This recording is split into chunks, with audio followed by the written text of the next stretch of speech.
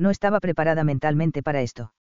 Vaya, tiene unos pezones maravillosos, comenta Ann, y por el rabillo del ojo la veo acercarse y pellizcar el pezón de Ellie entre los dedos. Y muy firmes. Le vendrán bien. De verdad. ¿Cómo me alegra oír eso? Tienes pezones firmes, Laati. ¿Qué? Pregunto, mirando a Ellie, pero manteniendo la mirada en su cara.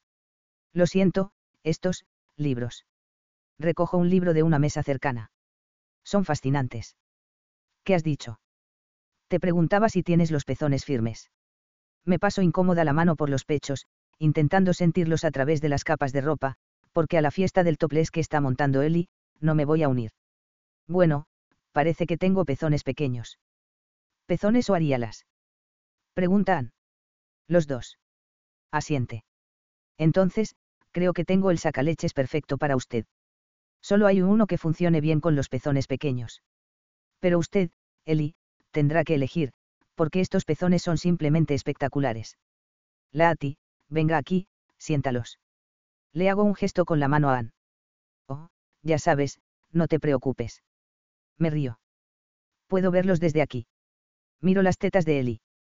Y sí, están desnudas, todas al aire. Esos sí que parecen firmes. Le muestro un pulgar hacia arriba. Buen trabajo genético. Ellie se ríe. No es divertida. Venga, Laati, acércate. Podrás sentir lo que el bebé va a chupar. Sabes que no me importa en absoluto. Puede que a ella no le importe, pero a mí sí. Es muy educativo, colaboran. Puede imitar la sensación de succión. Me río y niego con la cabeza. Espero que no os parezca mal, pero creo que no me apetece chuparle el pezón a mi amiga. Ann y Ellie se miran y luego echan la cabeza hacia atrás con una enorme carcajada. No con la boca, dice Ann, agarrándome la mano. Con los dedos. Al instante, siento en la mano el tacto del pecho izquierdo de Ellie y su durísimo pezón se aprieta contra mis dedos. Grueso, apretado, muy sólido. Y lo estoy tocando. Estoy tocando el pezón de otra mujer. Acariciándolo más bien, ya que Ann me hace mover los dedos por todo el pecho. ¡Oh, qué cosquillas!, se ríe Ellie, y eso es todo. Retiro la mano y cruzo los brazos sobre el pecho. Tienes ahí unos imitadores de bebé, digo, tratando de eliminar mentalmente este día de mi memoria. Huxley va a deberme mucho. Estoy muy emocionada de que pienses así. Ellie se baja la camiseta y el sujetador. Entonces, ¿qué piensas, Ann? Podemos ordeñar algunos pechos. A eso ha venido. Ann me da una palmadita en el hombro. Ahora es cuando empieza la diversión. Laati. Dice Huxley. ¿Dónde estás? No digo nada. Ni siquiera me muevo. Sigo sentada en el salón, en el sofá más cómodo en el que me he sentado nunca, en el borde, con rigidez, con las manos en el regazo, mientras miro fijamente la elaborada chimenea que tengo delante. No hay palabras para describir esta mañana. No existen. Después de recibir un chorro de sucedáneo de leche en el ojo desde un pecho falso pegado a una pared, ya he cumplido por hoy. Aquí estás, comenta Huxley, deteniéndose en la puerta del salón. Acabo de recibir un mensaje de Dave. Me ha dicho que Ellie no deja de hablar sobre esta mañana. Cuando ve que no lo miro, oigo cómo desliza los pies por el suelo para ponerse en mi línea de visión. ¿Todo bien? Niego con la cabeza apretando los labios. No. Ni remotamente. ¿Qué ha pasado? Le he tocado la teta, Huxley.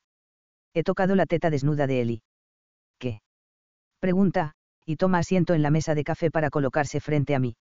Su rostro apuesto aparece ante mi vista, pero no sirve para aliviar la tensión de mis hombros. ¿Qué quieres decir con que le has tocado una teta? Y me han dado con un chorro en la cara. Desde la teta. Exclama Huxley. No, desde una teta de la pared. Se sienta más erguido. Vas a tener que explicármelo mejor, porque me he perdido. Como yo. Le doy una palmadita en la rodilla. Como yo. Dejo escapar un profundo suspiro. No tengo ganas de contarte lo que ha pasado. Solo sé que, si tuviera que demostrarte alguna vez lo en serio que me tomo este trato, el día es hoy. Eso parece. Un sentimiento de culpa inunda su rostro. Siento que hayas tenido que hacer eso. Supero mi estado de ánimo y busco sus ojos. Aquí está. El hombre de Chipotle. Aquí mismo. El severo ceño que siempre frunce su frente ha desaparecido. Hay cierto encanto infantil en sus ojos. Y la forma en que se pasa la mano por la nuca es inconfundible. Ya pasó, digo. Ha sido traumático. Tendré que lavarme los ojos con lejía, pero lo superaré. Sonríe y se lleva la mano al bolsillo trasero. Es entonces cuando me doy cuenta de que lleva vaqueros y zapatillas de deporte. Vaya, hola, señor informal. Tengo algo para ti. ¿En serio? Pregunto. Asiente y me muestra un trozo de tela enrollado. ¿Qué es? Lo desenreda y lo sostiene ante mí. Pensando que te gustaría. Delante de mí hay una camiseta vintage de color crema con Fleetwood Mac y la imagen de su álbum, Rumors, estampados en la parte delantera. Oh, Dios mío, se la quito. Esto es increíble. La extiendo y la estudio. Mira la parte de atrás, dice. Le doy la vuelta y veo las fechas de su gira. Espera, es la camiseta original de la gira. Sí, responde. Cuando levantó la vista, captó el orgullo que brilla en sus ojos. Joder, Huxley. Wow, esto es increíble. La aprieto contra mi pecho. Gracias. Significa mucho para mí. Y por esto es exactamente por lo que estoy pasándolo tan mal. Porque la consideración que hay detrás de esta camiseta hace que Huxley me guste mucho más. El gesto se me mete en el pecho y se clava en mi corazón, obligándome a mirarlo con otros ojos. Se pasa las manos por las piernas. Me alegro de que te guste. Mira a un lado y casi parece que está nervioso. ¿Nervioso por qué? No estaba seguro de si tenías algo más planeado para hoy. Lo tienes. Está actuando de forma muy rara. Muy extraña. No como el hombre exigente que he llegado a conocer tan bien. No, no tengo nada en la agenda. Solo trato de borrar de mi mente lo que ha pasado esta mañana. Asiente, y sigue masajeándose los muslos con las manos. Bueno, si eso es todo lo que tienes planeado, he pensado que podría llevarte a algún sitio. ¿Llevarme a algún sitio?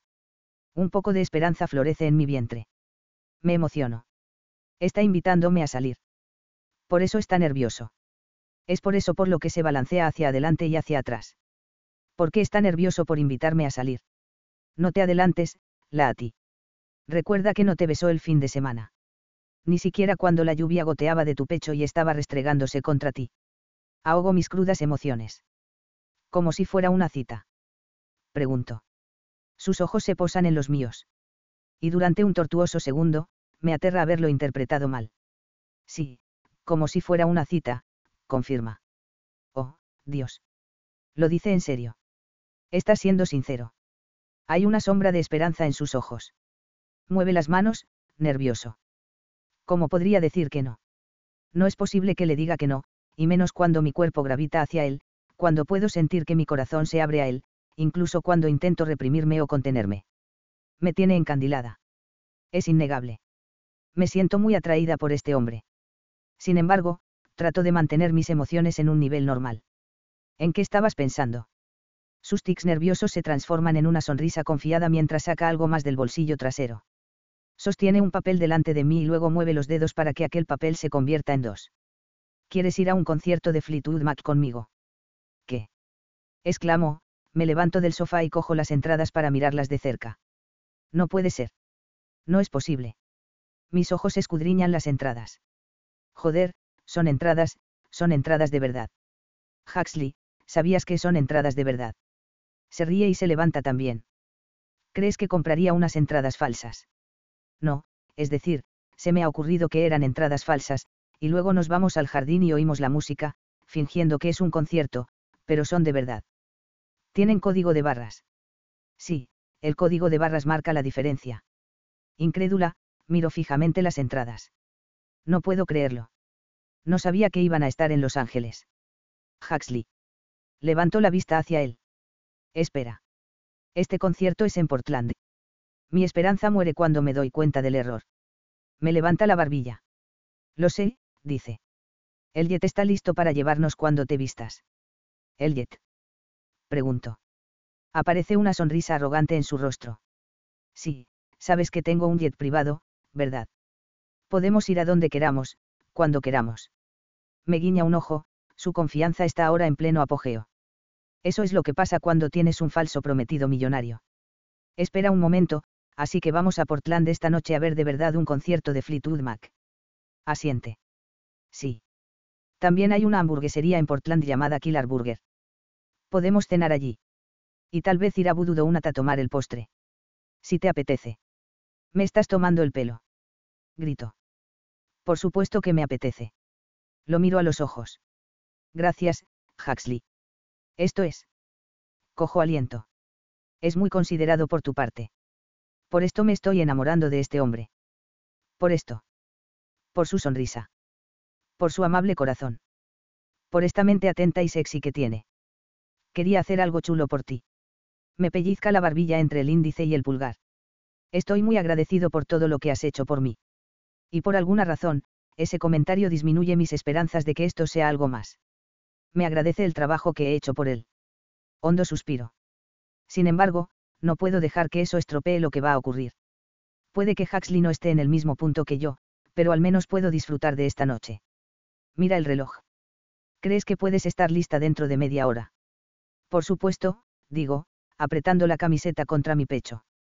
Y tengo los pantalones cortos perfectos para ponerme con.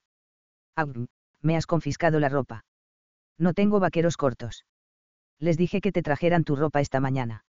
Me imaginé que querrías algo informal para esta noche. Lo tienes todo en tu habitación. Que Dios te bendiga. Me pongo de puntillas y, como si fuera una sentencia de muerte, le doy un beso en la mandíbula. Gracias, Huxley. Y entonces, con mi camiseta nueva en la mano, subo corriendo hasta mi habitación para vestirme. No puedo creer que esté a punto de ver un concierto de Fleetwood Mac. Pero lo más importante es que no puedo creer que vaya a tener una cita con Huxley Kane. Kelsey, que te vas a Portland. ¿Qué? ¿Qué es una cita?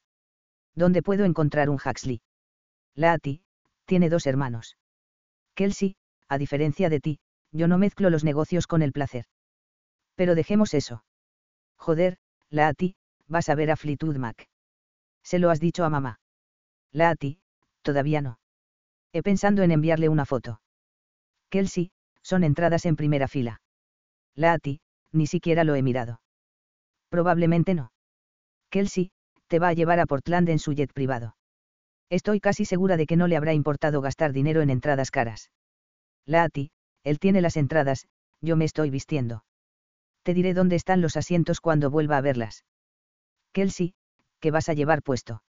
Lati, me ha regalado una camiseta vintage de la gira con la portada de Rumars estampada, así que la llevaré puesta con los vaqueros cortos rotos.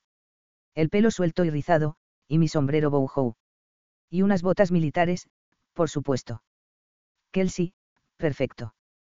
¿Crees que esto es un paso adelante? Lati, sinceramente, no puedo pensar en eso ahora. Le pregunté si era una cita y me dijo que sí. Pero también me dio las gracias por el trabajo que he hecho. Esto era lo que me preocupaba, que me gusta mucho y no creo que sienta lo mismo. Kelsey, entonces disfruta. Tal vez sea una rama de olivo, y trate de que conectéis en un plano diferente. Lati, estoy nerviosa. Ha habido bromas, tensión sexual, y todo fue bien, pero una cita. Me parece demasiado real. Kelsey, ¿por qué es real? No pierdas el tiempo preocupándote por ello. Simplemente, disfrútalo, porque cuando más vas a ir en un jet privado. Lati, nunca. Kelsey, pues eso. Disfruta del momento, hermanita. Haz muchas fotos y disfruta. Te quiero. Lati, yo también te quiero. 18. Huxley. Te agarras al reposabrazos con demasiada fuerza. Estás nerviosa. Lati aparta la vista de la ventana. Es que nunca he ido en un avión tan pequeño. Es diferente, explica. Está sentada frente a mí, tiene un aspecto muy sexy, con unos vaqueros cortos y la camiseta vintage, se la ha anudado en la espalda para enseñarme 5 centímetros de vientre, y ese maldito sombrero está haciendo cosas a mi libido que nunca habría esperado. Cuando ha bajado las escaleras con ese atuendo, he sabido que me esperaba una larga noche de miradas apreciativas y que albergaba la secreta esperanza de que, cuando estuviéramos en el concierto, me dejara abrazarla. ¿Quieres que hagamos algo para distraerte? Arquea una ceja y yo pongo los ojos en blanco. No me refería a eso. Llevo la mano al panel lateral de mi asiento y saco un bloc de notas y un bolígrafo. Como hay una mesa entre nosotros, disponemos del espacio perfecto para jugar. Jugamos al ahorcado. Ese es el membrete de Huxley Kane. Solo de Kane Enterprises. Dios, eres muy rico. Me río. Sí, lo soy. Entonces, ¿qué te parece? ¿Quieres jugar? Hace crujir sus dedos en una demostración de confianza. Te aseguro que soy una experta. Sí, ya, supongo que tendremos que verlo. Dibujo el tablero de juego y luego pongo los espacios en el papel para la palabra elegida. La Ati se toma su tiempo para estudiar el papel. Sus ojos se clavan en los míos, luego en el papel y de nuevo en los míos. Se reclina en su silla y cruza los brazos. Coño. Los ojos casi se me salen de las órbitas. ¿Qué? Da un golpecito en el papel. Esa es la palabra. Coño. Tengo razón, no. ¿Cómo es posible que? Ella se ríe. Estoy en lo cierto. Ya te he dicho que soy buena. Me quita el papel y rellena los espacios en blanco.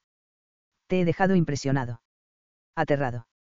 La risa que sale de sus labios es tan sexy que siento la tentación de cogerla por encima de la mesa y ponerla en mi regazo, donde pueda besarla hasta dejarla sin sentido. Joder, quiero volver a probar sus labios, lo deseo de una forma desesperada. Pero, por primera vez en mi vida cuando se trata de una mujer que me gusta, me siento inseguro. No hemos tenido el mejor historial para llevarnos bien ni nuestra relación ha estado hasta ahora llena de facilidades. Ha sido tensa, incómoda a veces, totalmente falsa. Esa no es forma de empezar una relación, lo que me hace preguntarme si ella querrá algo conmigo. Aunque estoy seguro de que había felicidad en su expresión cuando preguntó si era una cita. Así que espero que sí. Marca algunos espacios en el papel. Bien, es tu turno. Estudio la palabra de 7 letras. La miro a ella. Luego vuelvo a mirar el papel mientras me acaricio la barbilla. Oh, digo. Sus ojos se dirigen a los míos, se iluminan con humor al marcar la O como primera y última letra.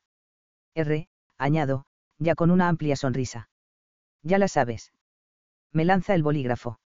Orgasmo. No eres la única a la que se le da bien el juego, digo, y pone los ojos en blanco. Parece que ambos somos un poco guarretes. Se lleva la mano al pecho. Yo soy una inculta.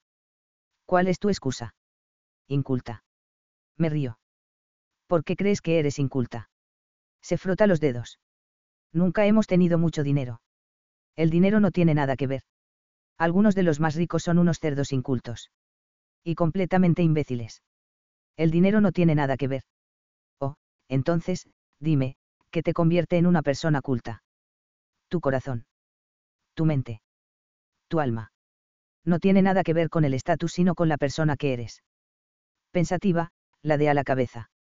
Entonces, basándote en esos criterios, dirías que soy culta. Bueno, tu corazón es hermoso, empiezo después de darle vueltas a la cuestión. Tu alma está manchada de negro, pero, en general, eres bondadosa, y, bueno, tu mente. Tu mente sí está llena de mierda. Me mira con la boca abierta, divertida, se levanta de su asiento y carga hacia mí. No me inmuto. Cuando estira la mano para tocarme con una uña rosada, se la cojo y tiro de ella para que se siente en mi regazo. Ella lucha de forma juguetona conmigo, pinchándome con el dedo por todo el pecho. Te voy a mostrar mi alma negra. Me río y me apodero de sus manos, que le inmovilizo a los costados. Suéltame de una vez. Estoy intentando demostrarte algo. ¿Qué vas a hacer? Matarme con un dedo. Llegar a la muerte me parece un poco extremo, ¿no crees, Huxley? Arquea una ceja. Eres muy dramático. Tú eres la que ha empezado a usar los dedos. ¿Cómo voy a saber lo que estás haciendo? Así que tu primera sospecha es que voy a clavártelos hasta la muerte. Hasta la muerte, Huxley. Me encojo de hombros. Al principio albergabas un fuerte odio hacia mí. Sí, al principio, pero ya no. Mis labios se curvan en una sonrisa. Ya no, Pone los ojos en blanco e intenta bajarse de mi regazo. No estoy aquí para aumentar tu ego. La mantengo firmemente sujeta. Nunca esperaría que lo hicieras. Ahora, caparlo, eso es otra cosa. Alguien tiene que mantenerte con los pies en la tierra. Y tú lo haces muy bien. Dirías que soy la mejor en eso. Le suelto las manos y apoyo la palma en su muslo. No se escapa, se queda en su sitio, lo que me gusta, joder. Existe una dura competencia entre mis hermanos y tú, pero creo que tú los superas. Llevaré mi medalla con honor. Señor Kane. La voz del piloto suena por el altavoz. Vamos a aterrizar en breve. Por favor, tomen asiento y abróchense el cinturón. Acarició la pierna de la Ati. ¿Preparada? Niega con la cabeza. No lo creo, pero no parece que tenga tiempo para prepararme. Antes de bajarse de mi regazo, alarga la mano y me acaricia la mejilla. Sus rasgos faciales se vuelven tiernos y entrañables. Si me olvido de decirlo a lo largo de esta noche, gracias, Huxley. Muchas gracias por esto. Estás haciendo realidad un sueño, dice. Coloco la mano sobre la suya y me la llevo a la boca para besarle la palma. De nada, Lati. Estoy sudando. ¿Qué? Me río. ¿Qué quieres decir con que estás sudando? Estamos en la cola, esperando para entrar en la sala de conciertos, y esto es lo primero que me dice desde que hemos salido del coche, una vez que nos terminamos los donuts. Hemos compartido una hamburguesa con patatas fritas en Killer Burger, la hamburguesa de mantequilla de cacahuete, antes de dirigirnos a Voodoo Donut, donde hemos elegido un donut cada uno, aunque los hemos dividido para poder probar los dos. Idea de la Ati. Luego, desde que nos hemos acabado los donuts, se ha quedado callada. Le he hecho una pregunta, pero no ha contestado, ha seguido mirando por la ventanilla. No sabía qué estaba pasando por su cabeza, así que he optado por dejarla en paz. Me agarra muy fuerte la mano y se echa hacia mí. Estoy muy excitada, Jax, dice. Estoy sudando. Estoy nerviosa. No sé ni qué hacer. Me gusta cuando me llama Jax. Suena bien viniendo de sus labios. Vas a comportarte como una groupie. Claro, dice con confianza. Y si no lo esperabas, está claro que no me conoces en absoluto. Y espero que tú también te pongas en el mismo plan. Voy a preparar un grito femenino. Se ríe. Lo quedaría por oírlo. Las puertas se abren y la multitud avanza a medida que la gente comienza a entrar en el edificio Art Deco. ¿Quieres hacerte una foto con el cartel antes de entrar? Pregunto. Está nerviosa, así que podría decir que no. Oh, qué buena idea, responde ella. Gracias, Dios. Saco el teléfono del bolsillo y lo pongo en modo cámara. La Ati se aprieta contra mi costado y me pone la mano en el pecho mientras yo muevo el móvil para captar mi altura, la suya y el cartel del concierto que hay sobre nosotros. Te enviaré la mejor en un mensaje, le digo después de sacar varias. Por favor, hazlo. Quiero enviarle una a mi madre. Va a flipar. También es fan de Fleetwood Mac. Me guardo el teléfono mientras nos acercamos al edificio. Sí. Ella fue la que me dio a conocer su música y, básicamente, toda la música que me gusta. Si lo hubiera sabido, también la habría invitado. ¿Qué va? Es mejor así, poniéndola celosa. La Ati sonríe, y joder, me gusta esa sonrisa. Estoy obsesionado con esa sonrisa. Estoy obsesionado con ella. Eres la hija del año. Creo que sí. Me empuja con el hombro. ¿Y tus hermanos? Están celosos. No saben que estoy aquí. ¿De verdad? Pregunta, sorprendida. No se lo has dicho. Niego con la cabeza. No. No querías que supieran que venías conmigo. Pregunta después de hacer una pausa. Le agarro la mano con más fuerza para aliviar las dudas que puedan surgir en su cabeza. No quería escuchar sus quejas. ¿Qué quieres decir? Pregunta ella, confusa. Este no es el lugar en el que quiero mantener una conversación sobre ese tema, entre una multitud de gente, pero, por suerte, estamos en la primera fila, así que puedo retrasar la respuesta mientras le doy las entradas al portero. Una vez escaneadas, pasamos a la sala de conciertos. Por fuera, destaca por encima del resto, hay unas columnas de estilo gótico que rodean la marquesina, pero por dentro está decorada con papel pintado de color dorado del suelo al techo. Los pilares que rodean el vestíbulo lucen un polvoriento tono azul celeste, mientras que los suelos son de azulejos de colores, probablemente originales de su época de construcción. Impresionante. Art Deco en su máxima expresión. ¿Quieres beber algo? Le pregunto cuando nos acercamos a un puesto de comida. Claro, responde en voz baja, y sé que el cambio en su estado de ánimo se debe a la pregunta que ha hecho y que se ha quedado sin respuesta. La guío entre la multitud y encuentro un puesto que acaba de abrir. Pido una cerveza para cada uno y, con las bebidas en la mano, la llevo hasta nuestros asientos, que están en la primera fila del patio de butacas, en el centro. La mejor vista, en mi opinión. Lo bastante cerca, pero no tanto como para que tengamos que estirar el cuello. Vaya, son unos asientos estupendos, comenta. Sí, me gustan. Toma asiento y, una vez que se ha acomodado, le doy una cerveza y me siento también, asegurándome de girarme hacia ella. Todo el mundo está buscando sus sitios, así que aprovecho la oportunidad para explicarle la respuesta. Solo espero que quiera lo mismo que yo, porque estoy a punto de exponerme, de poner mi vida personal por encima de los negocios, y eso me resulta condenadamente aterrador. ¿Y si ella no siente lo mismo por mí? ¿Y si he estado malinterpretándola todo este tiempo? No puedo seguir viviendo con la incógnita, así que solo hay una forma de averiguarlo. Dejo mi bebida en el portavasos y le tiendo la mano, que me deja coger sin protestar. Me llevo sus nudillos a los labios y le doy un suave beso. Sus mejillas se tiñen de rosa mientras me sonríe. Mis hermanos eran escépticos sobre nuestra situación. La miro a los ojos. Me aseguraron que no había forma de que pudiera mantener este acuerdo en un plano estrictamente profesional. Me rasco la mejilla, a punto de tener un ataque de nervios. Dios, hombre, dilo. Tenían razón.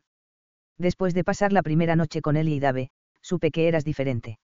Y después, cuando te alcancé en el pasillo y pude ver cómo te deshacías en mis dedos, estuve jodido. Traté de negarlo, de ignorarlo, pero mi necesidad de ti ha crecido demasiado, a ti. Inspiro hondo. Quiero más de ti. Y sé que esto pulveriza la línea que traza el acuerdo entre nosotros, pero no puedo fingir que no siento algo por ti, porque sería mentira. Me gustas, a ti. Me gustas mucho. No esperaba que me dijeras eso. Inspira hondo. Joder, ella no siente lo mismo. Se levanta de la silla, y me da pánico que esté a punto de irse, pero no hace eso, deja su cerveza en el portavasos y se sienta en mi regazo. Me pone la mano en la nuca y juega con los cortos mechones de mi pelo. Tú también me gustas mucho, Huxley.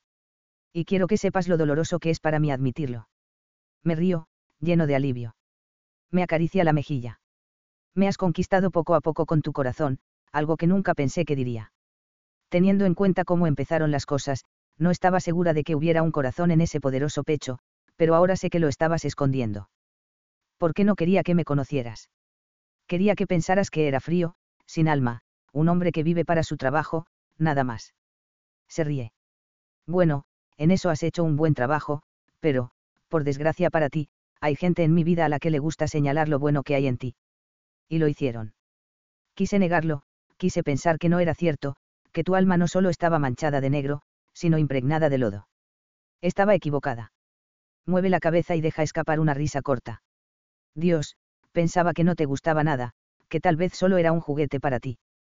¿Por qué demonios has pensado eso? Pregunto. Tímidamente, mueve la mano por encima de mi camisa. Porque este fin de semana, cuando intimamos, no me besaste, confiesa. Pero tenía una razón. Le levantó la barbilla para que se vea obligada a mirarme a los ojos. Porque sabía que, si lo hacía, no sería capaz de parar. Me humedezco los labios, acercándome. Y, sinceramente, no estaba seguro de que quisieras que te besara. Sí, quiero, dice, jadeante. Creo que nunca he deseado algo tanto como que me beses. Su mano cae sobre mi mejilla. Has dominado mi cuerpo, Huxley, ahora quiero que domines mi boca.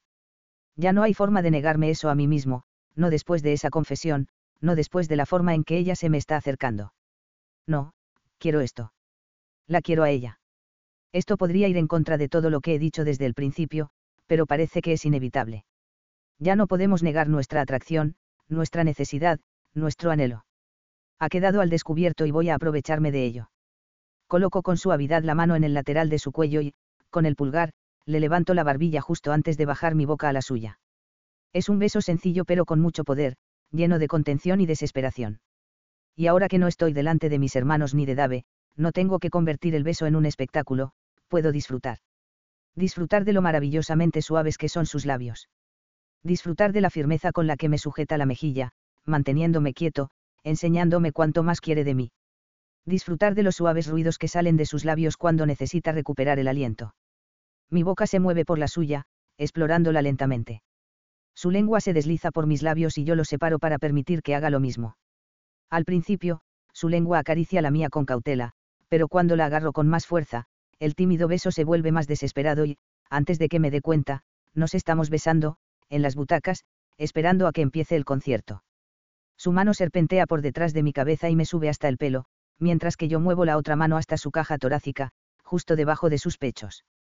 Siento la tentación de tocarla, de aumentar la temperatura entre nosotros, pero justo cuando empiezo a mover la mano, un acorde de guitarra suena por los altavoces. Nos separamos justo a tiempo para ver que Fleetwood Mac está subiendo al escenario. ¿Qué? No hay teloneros. No hay anuncios. Ya está aquí. Toda la sala está ya en vítores y mi agradable sesión de besos termina en el momento en que la Ati salta de mi regazo y sube las manos al aire, saltando y vitoreando. Todavía sentado en mi asiento, me doy unos segundos para recomponerme antes de unirme a ella. La Ati, ella es, joder, es especial. Y lo supe desde la primera vez que me rechazó. Entonces estaba necesitada, pero solo pensaba en su hermana. No quería que sus padres se sintieran decepcionados con ella, así que también se preocupaba por ellos. Se enfrentó a mí en lo que merecía ser discutido y, aunque intenté negarlo desde el principio, no creo que exista ni una posibilidad de que sea capaz de dejarla ir. Y eso significa una cosa: tengo que hacer que esto funcione. Quiero salir con la Ati, hacerla sentir especial, porque eso es lo que es, especial. Y sospecho que ella no tiene ni idea gracias a su amiga, Anjala. Me levanto de la silla, la rodeo con el brazo y le pongo la mano en el estómago, manteniéndola cerca de mí justo cuando empiezan a sonar los acordes de Dreams. La Ati me mira, con lágrimas en los ojos.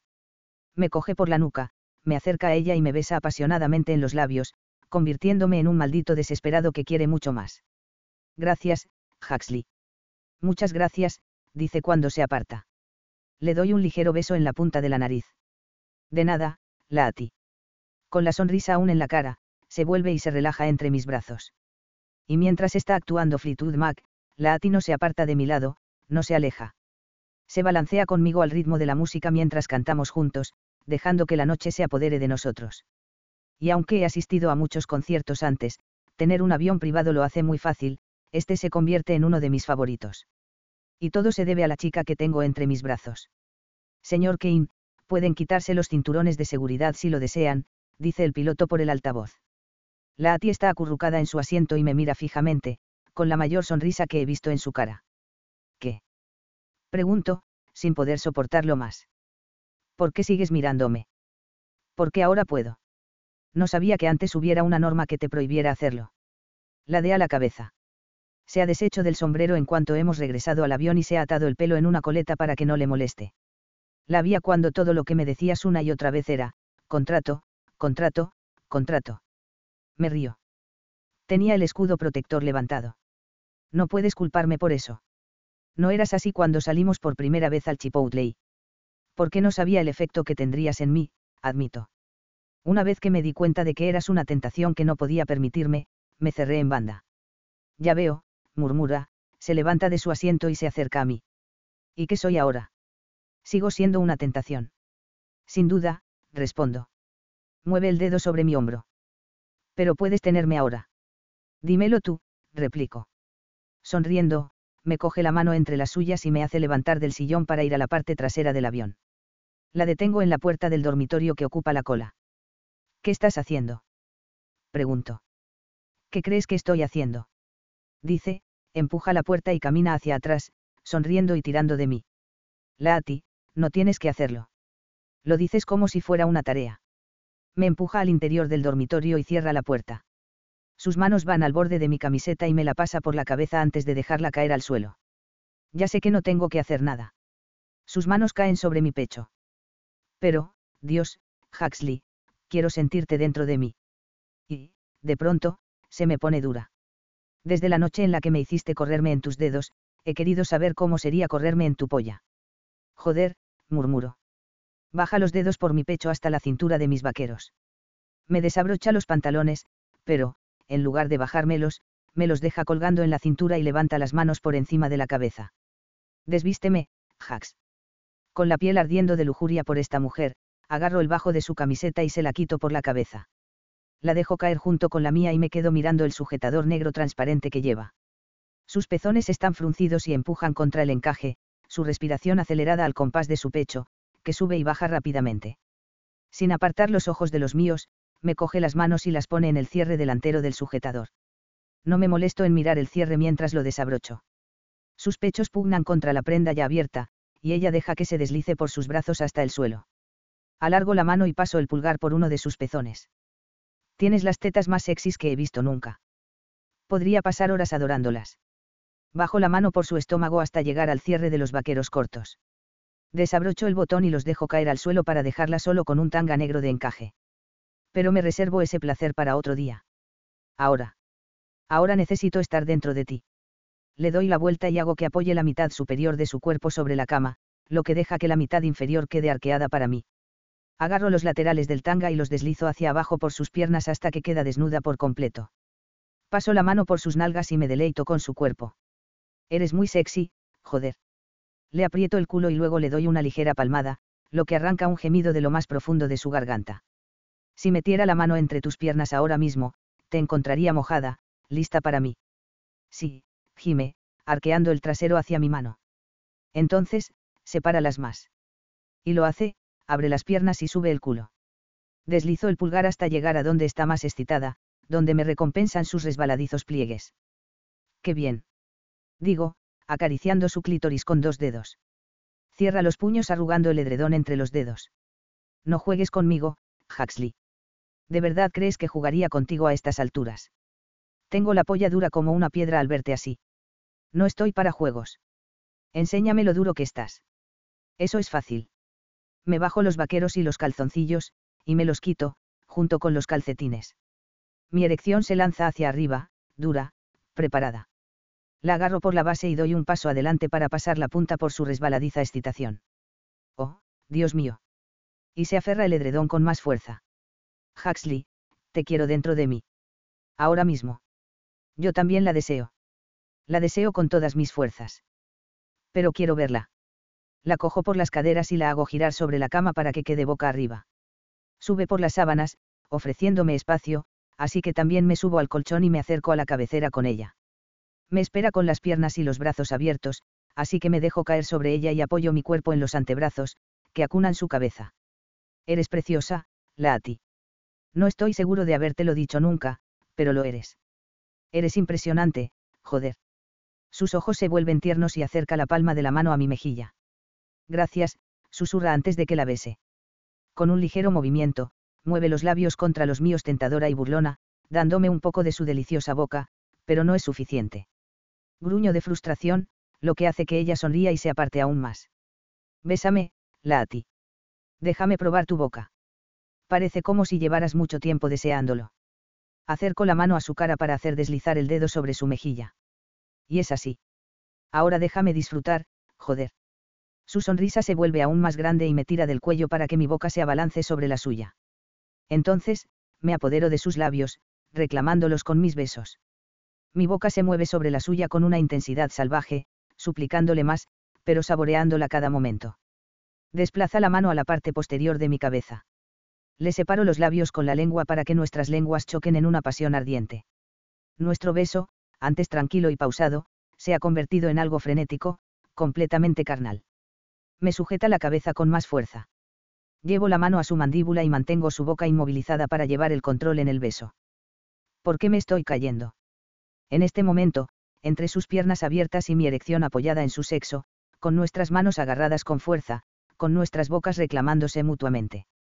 Estoy perdiendo el dominio sobre mí mismo. Puedo sentirlo en mis huesos. No es lo que esperaba. Pero es todo lo que quiero. Aparto la boca, le beso la barbilla, luego la mandíbula, bajo por el cuello hasta la clavícula. Su cuerpo se mueve bajo el mío y yo desciendo hacia sus pechos, deslizando la lengua por su piel hasta encontrar un pezón. Le masajeo un pecho mientras me meto el otro en la boca, succionándolo con fuerza. Sí, susurra.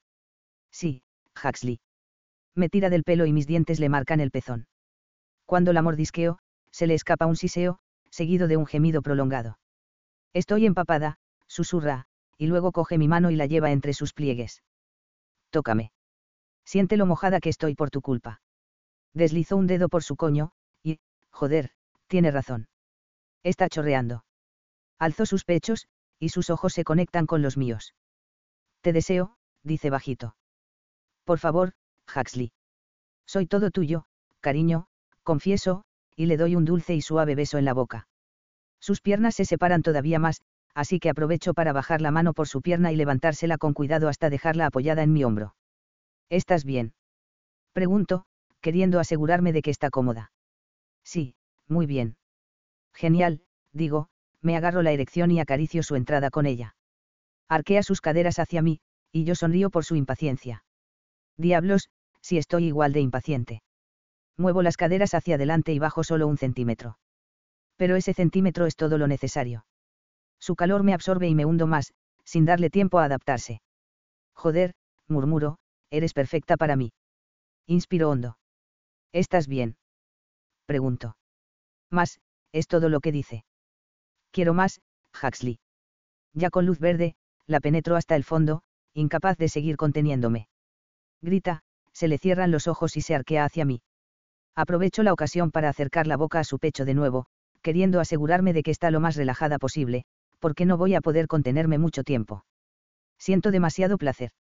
Con la necesidad de percibir cada instante, empujo lentamente dentro de ella, mientras mi boca juega con sus tensos pezones. Eres muy grande. Deja escapar una respiración profunda. Esto la relaja, y soy capaz de hundirme más. Cariño, necesitas relajarte un poco más, estás tensa. Entonces, bésame de nuevo, dice, tirando de mi barbilla con un dedo. No voy automáticamente a sus labios, sino que paseo la lengua a lo largo de su piel y lamo su cuello y su mandíbula, dejando un camino de placer a mi paso. Soy dueño de cada centímetro de ella. Cuando llego a su boca, no pierdo tiempo y enredo nuestras lenguas. Y siento que se relaja aún más. Joder. Vuelvo a embestir, y la penetro más profundamente, tanto que mi visión se nubla. Sí, susurra contra mis labios. Con las bocas conectadas, acelero el ritmo y empujo más fuerte, más rápido. Nunca ha sido tan bueno, admito mientras mi ritmo se vuelve frenético. Nunca en toda mi vida. Me pasa lo mismo. Grita, arquea más la espalda y su pierna se tensa alrededor de mi hombro. Oh, Dios, estoy a punto. Más, Jax. Estoy cerca. Muy cerca. Y es tan bueno. Bajo su pierna de mi hombro y le cojo los muslos para que los abra más. Mantén las piernas muy separadas. Lo hace, y yo me apoyo en el colchón y la penetro con más fuerza. Mis caderas son implacables. Empujan una y otra vez. El placer se incrementa. Mi cuerpo empieza a levitar cuando la primera oleada del orgasmo se dispara por mi columna vertebral. Joder, Lati. Voy a. Sí, gime, su coño se ciñe alrededor de mi polla. Estás haciendo que me corra. Oh, Dios, Huxley. Con un grito de placer absoluto, tan fuerte que estoy casi seguro de que los pilotos nos han oído, se corre sobre mi polla, y aprovecho sus espasmos para llegar al límite mientras ella jadea en una dulce agonía. Se me tensan las pelotas y, con un último impulso de mis caderas, el orgasmo me atraviesa como una bola de demolición que surca mi caja torácica. Me quedo sin aliento. Me estremezco hasta el fondo mientras me corro en su interior. Las largas ondas de placer me recorren de arriba abajo la columna vertebral y me derrumbo sobre ella. Me rodea la espalda con los brazos y me acaricia suavemente los hombros mientras ambos recuperamos el aliento. Después de unos segundos, me levanto un poco, lo suficiente como para no cargar todo mi peso encima de ella, y alzo la mano para rozarle la mejilla con el pulgar. ¿Estás bien? Pregunto, preocupado por haber sido demasiado brusco. Estoy genial, responde con una sonrisa saciada. Se levanta y me da otro beso en los labios. Nunca he estado mejor, Huxley. Y parece que es así. Ojos brillantes. Sonrisa satisfecha. Cuerpo relajado. ¿Podemos quedarnos aquí tumbados un segundo? Pregunta. Todo el tiempo que quieras. Déjame ir a buscar algo para limpiarnos. Le doy un beso más en los labios y me separo de ella. Por suerte, hay un cuarto de baño junto al dormitorio, así que entro allí, me limpio con rapidez y mojo una toalla para ella. Cuando me giro para volver al dormitorio, la descubro de pie en la puerta del baño, con mi camiseta puesta. Joder. Está muy guapa con el pelo revuelto y suelto, y con una expresión de satisfacción en la cara. Le tiendo la toalla. Ten, le digo. Me pone la mano en el pecho, me besa la mandíbula y luego coge la toalla y se va al baño. Le dejo un poco de intimidad mientras me pongo los calzoncillos, luego me meto en la cama y subo las sábanas. Falta una hora para que tengamos que volver a nuestros asientos. Al cabo de unos minutos, sale del baño, muy sexy con mi camiseta, y se mete en la cama a mi lado. Levanto el brazo y ella se acurruca contra mí, apoya la cabeza en mi hombro y coloca la mano en mi pecho desnudo. La rodeo con el brazo para estrecharla con fuerza. Y así, sin más, soy un hombre cazado. Y, joder, estoy encantado. Esto es lo que quiero. Ella, entre mis brazos. Exactamente así. Es como si las últimas semanas hubieran sido los preliminares más intensos de mi vida, porque el resultado final, tener a la Ati entre mis brazos, es lo mejor que podría pasar. Estoy tomando la píldora, comenta con un susurro. Me lo imaginaba, respondo, acariciándole el pelo. No quiero que pienses que estoy tratando de cazarte. Nunca pensaría tal cosa. Tienes demasiado orgullo para hacer algo así. Cierto. Se ríe.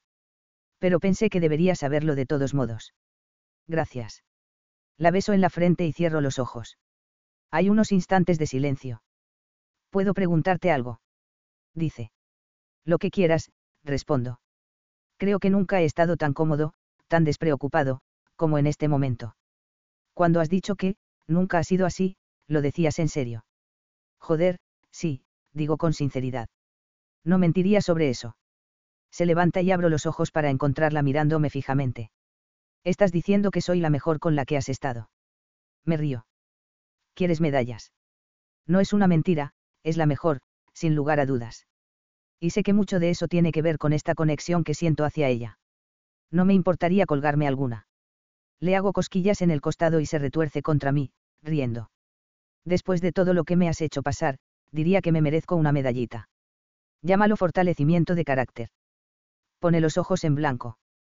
Qué idea tan de hombre de negocios. Acostúmbrate. Ahora sales con un hombre de negocios. Arquea la ceja en forma interrogativa. Ah, estamos saliendo. Claro, respondo. ¿Qué coño crees que significa esta noche? Una noche de ensueño con mi falso prometido. Sonríe. ¿Es así como quieres verlo? Joder. Espero que no. Niega con la cabeza. No, no quiero volver a lo que sea que hayamos tenido. Ha sido muy estresante.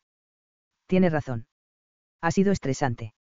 No solo tenía que hacer mi trabajo con normalidad, sino que también sentía una enorme presión por ser alguien que no soy con ella. No soy un imbécil sin corazón. Soy introvertido, me cuesta mostrar mi interior. Soy protector. Y, sin embargo, de alguna manera, ella ha logrado sacar a la superficie las partes más profundas de mí. Pero, gracias a Dios, no me lo echa en cara. Quiere más de mí, y yo quiero que lo tenga. De buena gana. Con gratitud. Entonces, estamos saliendo. Hace una pausa, como si pensara en ello durante un segundo, y luego se ríe. Nunca se me ha ocurrido pensar que saldría con mi falso prometido, pero tampoco había imaginado nunca que haría la mitad de las cosas que he hecho desde que te conocí. Y aún no hemos empezado. 19. A ti. Estoy nerviosa. ¿Por qué estoy nerviosa? Debería estar nerviosa. Me retuerzo las manos mientras me paseo ante la entrada de casa de Huxley. Está sentado en las escaleras, con una sonrisa en la cara. Y no me gusta que eso te ponga tan contento. Se ríe entre dientes y se levanta, luego se sitúa delante de mí para evitar que me ponga a dar patadas al suelo. Me inmoviliza con las manos en los hombros y luego me levanta la barbilla. Solo para agacharse y darme un suave beso en los labios. Nunca me cansaré de recibir sus muestras de afecto. Nunca. No tienes nada de qué preocuparte. Para ti es fácil decirlo. Mi madre ya te adora, pero yo nunca he hablado con tus hermanos. Salvo algunas muestras de cortesía, son extraños para mí. Y deben de creer que soy una especie de chiflada por aceptar ser tu falsa prometida. Me llevo la mano a la frente. Dios, lo que deben de pensar de mí. Lo miro con los ojos muy abiertos. Creen que soy una cazafortunas. ¿Por qué no lo soy? Aseguro. Soy capaz de romper contigo ahora mismo para demostrarles que se equivocan. No creen que seas una cazafortunas. Si están juzgando a alguien, es a mí. Créeme, ya se han metido conmigo mucho durante la semana pasada. Van a sentirse extasiados por conocerte mejor. ¿Se han metido contigo?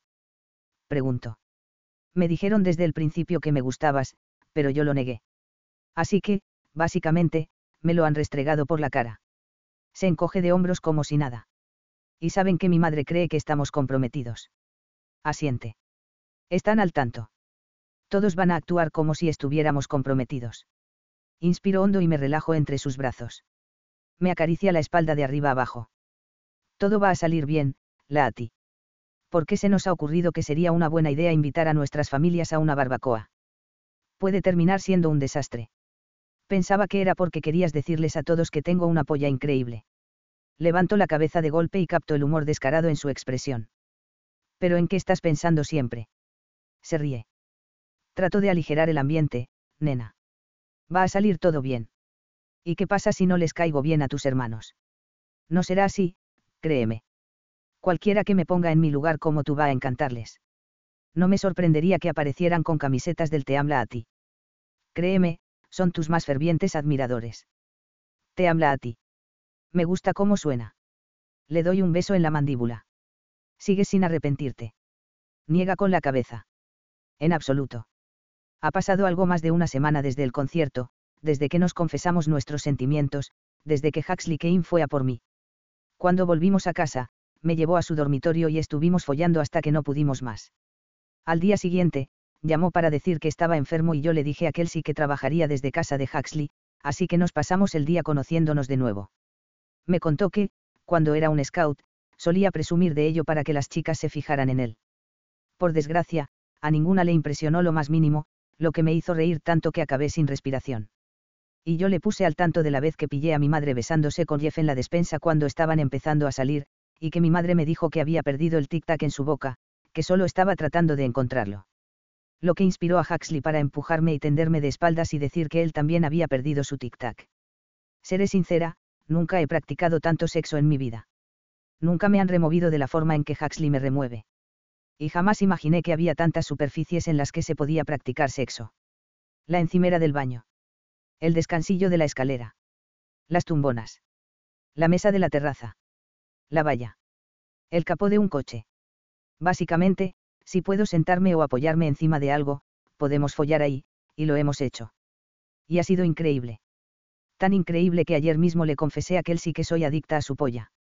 Tanto que cada vez que lo veo, prácticamente puedo sentirlo ya entre mis piernas.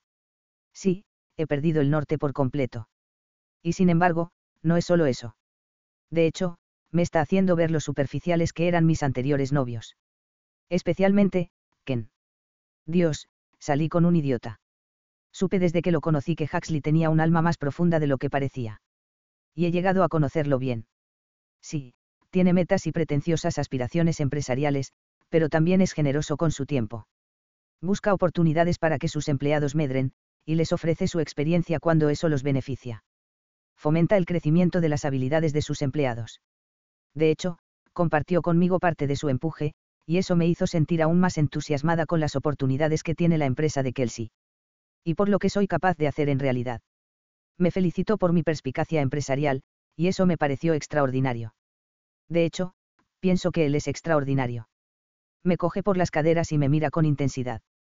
¿Te arrepientes de algo? Pregunta. ¿Lo dices en serio?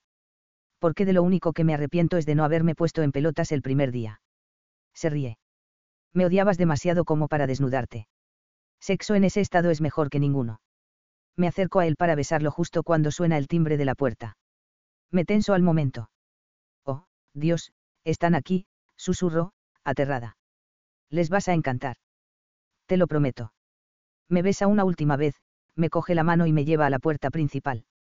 Cuando la abre, aparecen Breikar y JP, los dos con sendos tapes y flores. Aquí está, dice Breikar, empujando la puerta. La chica que ha convertido a nuestro hermano en un zombi andante lleno de lujuria. Dios. Murmura Huxley. Son para ti. Breikar me da las flores y me abraza. JP lo imita, y también me da un ramo. Eres una diosa, asegura, abrazándome. Queremos que nos lo cuentes todo. Huxley se interpone entre sus hermanos y nos separa. Eso no será necesario. Ya sabéis suficiente. No puedes protegerla durante toda la noche. En algún momento, la pillaremos a solas y le sonsacaremos respuestas embarazosas. Necesitamos toda la munición que podamos conseguir, dice JP. Llaman a la puerta. Comportaos, advierte Huxley con una mirada de reojo. Sus hermanos ponen los ojos en blanco, lo que me parece divertidísimo, y se dirigen a la cocina mientras Huxley abre la puerta. Maura, Jeff, Kelsey, bienvenidos. Huxley abre la puerta de par en par, y veo a mi familia al otro lado. Mi madre ha preparado churros caseros y Jeff ha traído una ensalada de frutas que al menos habrá pasado una hora preparando. Se toma muy en serio las ensaladas de frutas, y se nota, no solo son llamativas, también deliciosas. Muchas gracias por recibirnos. Tenía ganas de ver dónde vive nuestra Laati, comenta mi madre, entra y le da un abrazo a Huxley. Jeff le ofrece un apretón de manos y Kelsey le choca los 5, lo que me parece gracioso. Hemos tenido 2 reuniones con Kane Enterprise y sí, aunque Huxley es extremadamente profesional, Breikar y JP han hecho que la relación comercial sea más fluida. Se nota por la comodidad con la que Kelsey se relaciona con Huxley. Los saludo con rapidez antes de volver a la cocina. Rein ha dejado preparada la comida en la isla de la cocina mientras Huxley y yo estábamos ocupados haciendo otras cosas.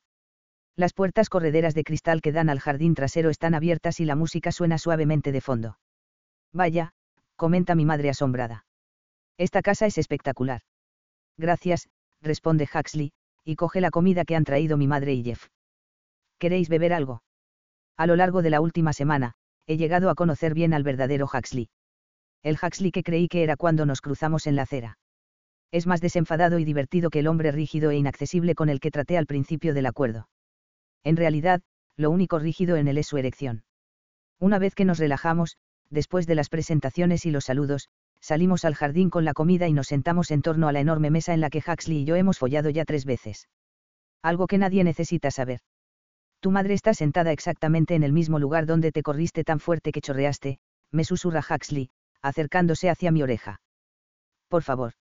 Susurro, sintiendo que me pongo roja. Se ríe y me besa la mejilla. ¿Qué estáis susurrando? Pregunta Kelsey, que ocupa un lugar frente a mí. El brillo de sus ojos me dice que sabe exactamente de qué estamos hablando, porque le he contado nuestras escapadas a la mesa del jardín. Nada, replico, mirándola con intensidad. Venga, Jeff, ¿no vas a darles la noticia? Pregunta mi madre, cambiando de tema, afortunadamente. ¿Qué noticia?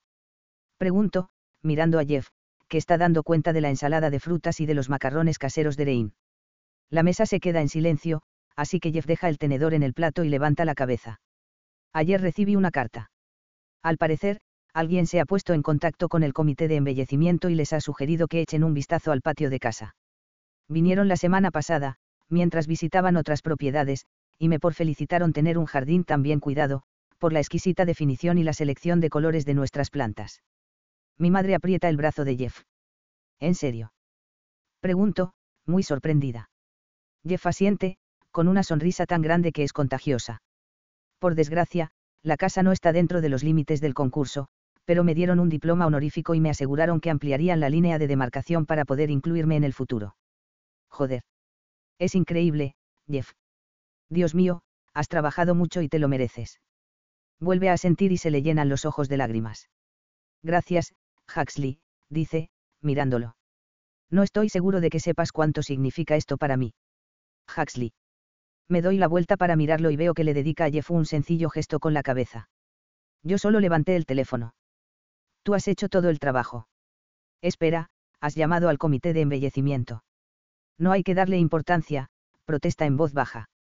Felicidades, Jeff. Es un honor bien merecido. Significa mucho para mí ser reconocido, Huxley. Gracias, dice Jeff con su tono más sincero. Y entonces hay un largo silencio mientras en mi mente da vueltas esta nueva información. Jeff tuvo noticias de ellos ayer. Pero hicieron las rondas hace un par de semanas. Lo que significa que Huxley debió de llamarlos antes de que estuviéramos juntos, cuando nos echábamos las manos al cuello llenos de rabia y frustración. Pero lo hizo. Llamó. Grabó esa sonrisa en la cara de Jeff.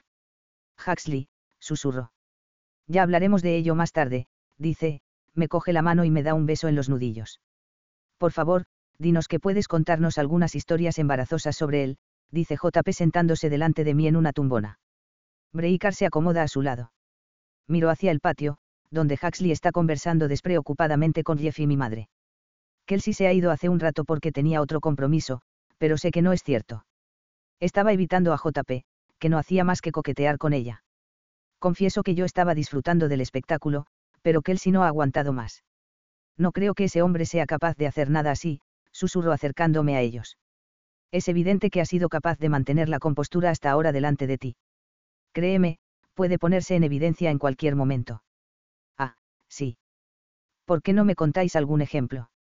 Breikar y JP intercambian unas miradas. Te ha mencionado la vez que hizo una presentación en la Universidad de Nueva York sobre el espíritu empresarial, y se pasó todo el tiempo con la bragueta desabrochada. ¿Qué? Me río a carcajadas. No, no me lo creo. Breikar asiente. ¿En serio? Al final de la presentación, uno de los universitarios le preguntó si estaba caliente. Oh, Dios. Me tapo la boca con la mano, riendo. Por supuesto, Huxley se sintió confundido y respondió que no, y le preguntó por qué. Entonces el chico le respondió que no sabía por qué, si no necesitaba airearse, iba a tener la bragueta abierta. Estalló en carcajadas y eso llama la atención de Huxley. Mira a sus hermanos con desconfianza, no me cabe duda de que sabe lo que están haciendo. ¿Qué hizo? Preguntó. Breikar se rasca la mandíbula, algo que he notado que también hace Huxley. Por supuesto, se sintió avergonzado. Se subió la cremallera de los pantalones, se aclaró la garganta y luego agradeció a todos el tiempo dedicado antes de salir pitando. Durante días se comportó como un auténtico capullo, nos echaba la culpa por dejarlo salir sin decirle que tenía la bragueta abierta. ¿Qué dices? Me río. JP se lleva la mano al pecho. ¿Cómo lo oyes? Que alguien nos explique por qué es culpa nuestra. Se supone que tenemos que revolotear a su alrededor como gallinas cluecas. JP niega con la cabeza. No, no es cosa nuestra. Que sea un hombre adulto y que controle su cremallera. Ahora, antes de entrar en cualquier evento, siempre le susurramos a Huxley que se mire la bragueta. Para. De verdad. Me río entre dientes. Breaker asiente. Sí, nos mira con odio cada vez que se lo decimos, pero, si comete el mismo error, no podrá echarnos la culpa. Os estáis protegiendo, asiento. Eso es. Breaker mira a JP. La Ati lo entiende. ¿Qué entiende la Ati? Pregunta Huxley, acercándose a nosotros con mi madre y Jeff. Nada, dice JP. Cosas nuestras. No es asunto tuyo. Si implica a mi chica, es asunto mío, responde Huxley, lo que, por supuesto, hace que me flaqueen las rodillas por el tono posesivo que utiliza. Oh, me gusta este lado de Huxley, dice JP. Se levanta y le da una palmada en el hombro. Por mucho que me guste hablar con tu prometida de tus momentos embarazosos, tengo que marcharme. Yo también, alega Breaker. Nosotros también nos vamos, explica Jeff. Venimos a despedirnos. Me pongo de pie y les doy un abrazo, asegurándome de estrecharlos con fuerza. Me alegro de volver a verlos. He estado atrapada por el ajetreo de mi nueva vida y he echado de menos pasar tiempo con ellos. Pero espero que las cosas vayan más despacio a partir de ahora y podamos organizar más reuniones como esta. En grupo, nos dirigimos a la puerta, donde volvemos a abrazarnos entre agradecimientos y despedidas. Al cerrar, Huxley se vuelve hacia mí. ¿Qué te han contado? Pregunta. Me río y voy a la cocina para empezar a limpiar. ¿Temes que hayan dicho algo que me aparte de ti? Sí. Va a hacer falta mucho más que una historia en la que la protagonista sea una bragueta abierta para alejarme. Gime y se apoya en la encimera. No se habrán atrevido. Le lanzo una mirada de reojo. Fue para estar bien aireado. La mirada en sus ojos es absolutamente asesina, y me hace reír aún más. No puedes hablar con ellos nunca más. Qué pena, digo. Nos llevábamos muy bien. Como ya nos hemos ocupado de la comida antes, guardo los platos en el lavavajillas y me vuelvo hacia Huxley. Me encantaría hablar más con ellos. Parecen muy profundos. Sí, claro que sí. Cuando cierro el lavavajillas, se acerca a mí y me coge de la mano para acercarme. ¿Te has divertido hoy? Sí. Le paso la mano por el pecho. Pero tengo que preguntarte algo. ¿El qué? Es con respecto a esa llamada. No es para tanto, la Ati. Comienza a alejarse, pero lo detengo. Para mí sí. No sé si te das cuenta, pero has hecho muy feliz a Jeff. Trabaja muchísimo en ese jardín, y ser reconocido de esa forma significa mucho para él. Obligo a Huxley a mirarme. ¿Cuándo hiciste esa la llamada? ¿Qué más da? A mí me importa. ¿Cuándo la hiciste? Suelta un profundo suspiro. No sé, hace como 4 semanas. 4 semanas.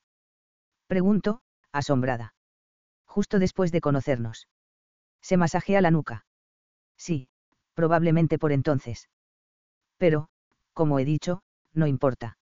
En eso te equivocas, digo, me acerco a él y le acaricio la mejilla. Huxley, lo hiciste llevado por tu buen corazón, porque sabías que significaba mucho para otra persona. No mucha gente haría algo así. No hay que darle importancia a lo que no la tiene. Me quedo quieta y lo observo. La inquietud de su cuerpo. La incapacidad de mirarme a los ojos. No aceptas muy bien los cumplidos, ¿verdad? No creo que sea necesario darle tanta importancia a algo que, en el gran esquema de las cosas, no es más que un pequeño detalle. Pero no es pequeño, contesto. No es pequeño en absoluto. Hiciste feliz a Jeff, un hombre especial para mí. Huxley, de verdad, le has dado la alegría de su vida. No puedo decirte lo agradecida que me siento por ello. Me agarra de las caderas y se echa hacia adelante para darme un beso en la frente. Si tú eres feliz, yo también lo soy. Me coge de la mano y me guía por las escaleras hasta el dormitorio. Durante todo el trayecto, no dejo de pensar en cómo han cambiado las cosas o con qué rapidez. Hemos pasado de estar discutiendo e insultándonos a no querer separarnos. Kelsey tiene razón, hay una línea muy fina entre el amor y el odio, y nosotros la hemos cruzado. No estoy cómoda fingiendo con ellos, digo mientras esperamos que aparezcan Dave y Ellie. Tenemos que decírselo. Huxley parece tan incómodo como yo. Lo sé, pero no se me ocurre cómo hacerlo. Todavía no he cerrado el trato porque no deja de cancelar las citas. Estamos esperando delante de un alto edificio de ladrillo para ir a una clase de cuidados a recién nacidos. Dave nos preguntó si queríamos acompañarlos y, por supuesto, Huxley, todavía en modo, tengo que conseguir las propiedades de Dave, dijo que sí. Así que aquí estamos, pero no me parece nada bien, sobre todo, porque ahora sí estamos saliendo. ¿Qué crees que haría si supieran que no estoy embarazada? No lo sé, replica Huxley, mirando la calle. Estoy casi seguro de que nunca más se plantearía hacer negocios conmigo porque le he mentido. Y mi mayor temor es que el rumor se expanda por todos los que nos rodean, que lo sepa toda la gente con la que trabajo. Podría ser absolutamente desastroso. Ya, no me imagino que la gente quiera hacer negocios contigo después de haber mentido sobre una prometida y un embarazo. No es un buen augurio para mí. Le doy una palmada con el hombro. Sé que lo he dicho antes, pero fue una gilipollez. Se ríe, me acerca a su pecho y me besa en la cabeza. Sí, ya has hecho esa afirmación antes. Hola, chicos, ya estamos aquí, oímos decir a Dave a nuestra espalda. Nos damos la vuelta a la vez y nos encontramos a Dave y a Ellie ataviados con vaqueros y camisetas blancas a juego, que se acercan a nosotros enlazados por la cintura. Son una pareja feliz. Huxley levanta la mano para saludarlos. Encontraré la manera de solucionarlo todo, te lo prometo, dice en voz baja. Vamos a centrarnos en el día de hoy. De acuerdo. Le doy un pellizco y nos reunimos con Dave y Ellie. Oh, wow, estás increíble, comenta Ellie, antes de abrazarme. Estás resplandeciente con este vestido. He elegido un vestido vaporoso por si tuviera que notárseme el embarazo, que no es el caso. ¿No te parece, Dave? Sí, dice Dave con una sonrisa socarrona. Parece una mujer enamorada. Casi me atraganto. Toso un par de veces y Huxley me acaricia la espalda. ¿Estás bien? Sí, lo siento. Vuelvo a toser. Se me ha ido por mal sitio. Me recompongo y sonrío a todos. ¿Qué? Entramos. Señalo la puerta con el pulgar. Sí, estoy muy emocionada. He oído que las muñecas son tan reales en esta clase que hasta se hacen pipí encima. ¿No os parece emocionante? Oh, sí. Estoy muy emocionada por esa sorpresa, respondo, manteniendo la compostura como puedo. Tan emocionada como lo estoy de que me salpiquen la cara con un sucedáneo de leche materna. Dave y Ellie entran antes que nosotros, Huxley se queda atrás un segundo y me tira de la mano. ¿Todo bien? Pregunta. Sí, todo bien. ¿Por qué? Digo con una sonrisa. ¿Por qué estás actuando de forma rara? ¿En serio? Pregunto en tono agudo. Pues me siento normal. Me estudia durante unos instantes antes de coger la puerta y abrirla. Me guía con la mano en la parte baja de la espalda hasta donde nos esperan Dave y Ellie. Ellie sostiene un bebé de mentira en los brazos. Ya tenemos a nuestro bebé. Se llama Inak. No es ideal. Estoy soñando. Si es un muñeco. De verdad, quiero saber a qué especie pertenece él y por qué es imposible que sea humana. No puede serlo, es un alien. Qué bebé más bonito, comento. Muy, plástico. Huxley me tira del brazo para llevarme a recepción. Muy plástico. Me dice al oído en tono divertido. Me río por lo bajo. No sé cómo halagar a un bebé de pega. Hola, ¿a nombre de quién está la reserva? Pregunta la recepcionista.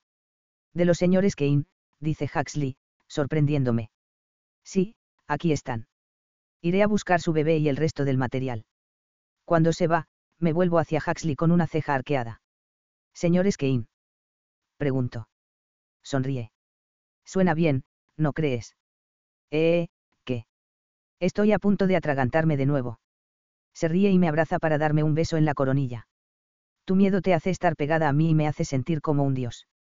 La recepcionista vuelve a salir y nos tiende una muñeca. Se llama Judith. Es muy llorona. Judith. Vamos a cuidar a una persona de 70 años. Cojo la bebé y la miro. Santo Dios, susurro. Le falta un ojo. La recepcionista asiente. No todos los bebés son perfectos. Pero esta bebé no debe de haber nacido así. Parece que la ha mutilado una manada de coyotes. Más bien un grupo de chihuahuas, replica la recepcionista. Judith lo ha pasado muy mal, pero sé que ustedes la cuidarán muy bien. La recepcionista hace un gesto para indicarnos la sala. Entren rápido, la clase está a punto de empezar. Arropo a Judith entre mis brazos y me giro hacia Ellie y Dave, que están arrullando a Inak como si fuera suyo. Lo siento, Judith, probablemente no tendremos el mismo vínculo. Voy a tener pesadillas, me susurra Huxley al oído. No me sorprendería que encuentre la forma de volver a casa con nosotros y nos mire en medio de la noche mientras dormimos. Si miro por encima del hombro cuando estemos follando y la veo, comenta Huxley con la mano en la parte baja de mi espalda, que sepas que te dejaré. No podría culparte, susurro. ¿Preparados? Pregunta Dave, levantando la vista de Inak. Claro, digo, aunque no tengo ni idea de qué esperar ni de en qué lío nos ha metido Huxley. Entramos juntos en la sala, que está llena de parejas con bebés en brazos. Al menos hay otras 10 parejas con bebés de juguete. Solo quedan libres 2 mesas, una al fondo y otra al frente. Si no consigues la mesa de atrás, no volveré a chuparte la polla, le susurro a Huxley, que se ríe entre dientes y se adelanta a Dave. Joder, dice con las manos extendidas, parece que no podemos sentarnos cerca. Nos quedamos con la mesa de atrás. Oh, qué pena. Responde Ellie, escudriñando las mesas. Bueno, quizá es lo mejor, creo que nuestro pequeño Inak está enamorado de la pobre Judith. Nos guiña un ojo y se va hacia el frente con Dave. Miro a Huxley. ¿Crees que eso ha sido sarcasmo? Pregunto. ¿Crees que Judith no le gusta? Importa. Pensaba que Judith te aterrorizaba. Y así es, replico, vamos a la mesa del fondo. Pero es nuestra y solo puede aterrorizarnos a nosotros. Creo que te estás tomando lo del bebé demasiado en serio. ¿Estás diciéndome que en realidad no estás aquí para aprender a cuidar a un bebé? Pregunto. Solo espero que haya un descanso para merendar. Mira a su alrededor. Pero no veo mesa de aperitivos, así que supongo que no es mi día de suerte. Ni siquiera sé por qué me gustas. ¿Por qué quieres más de mi polla?, me dice al oído. Ojalá fuera así, respondo, burlona, cuando la profesora entra en la sala. Espera un momento. ¿No es Heban? ¿Heban? Pregunta Huxley. La mujer que nos hizo follar con ropa delante de un grupo de extraños. Oh, Dios. Dice Huxley, tratando de verla mejor. Joder, creo que es ella. Gracias a Dios que estamos en la parte de atrás. Bienvenidos, saluda Heban, y su voz resuena en los altavoces.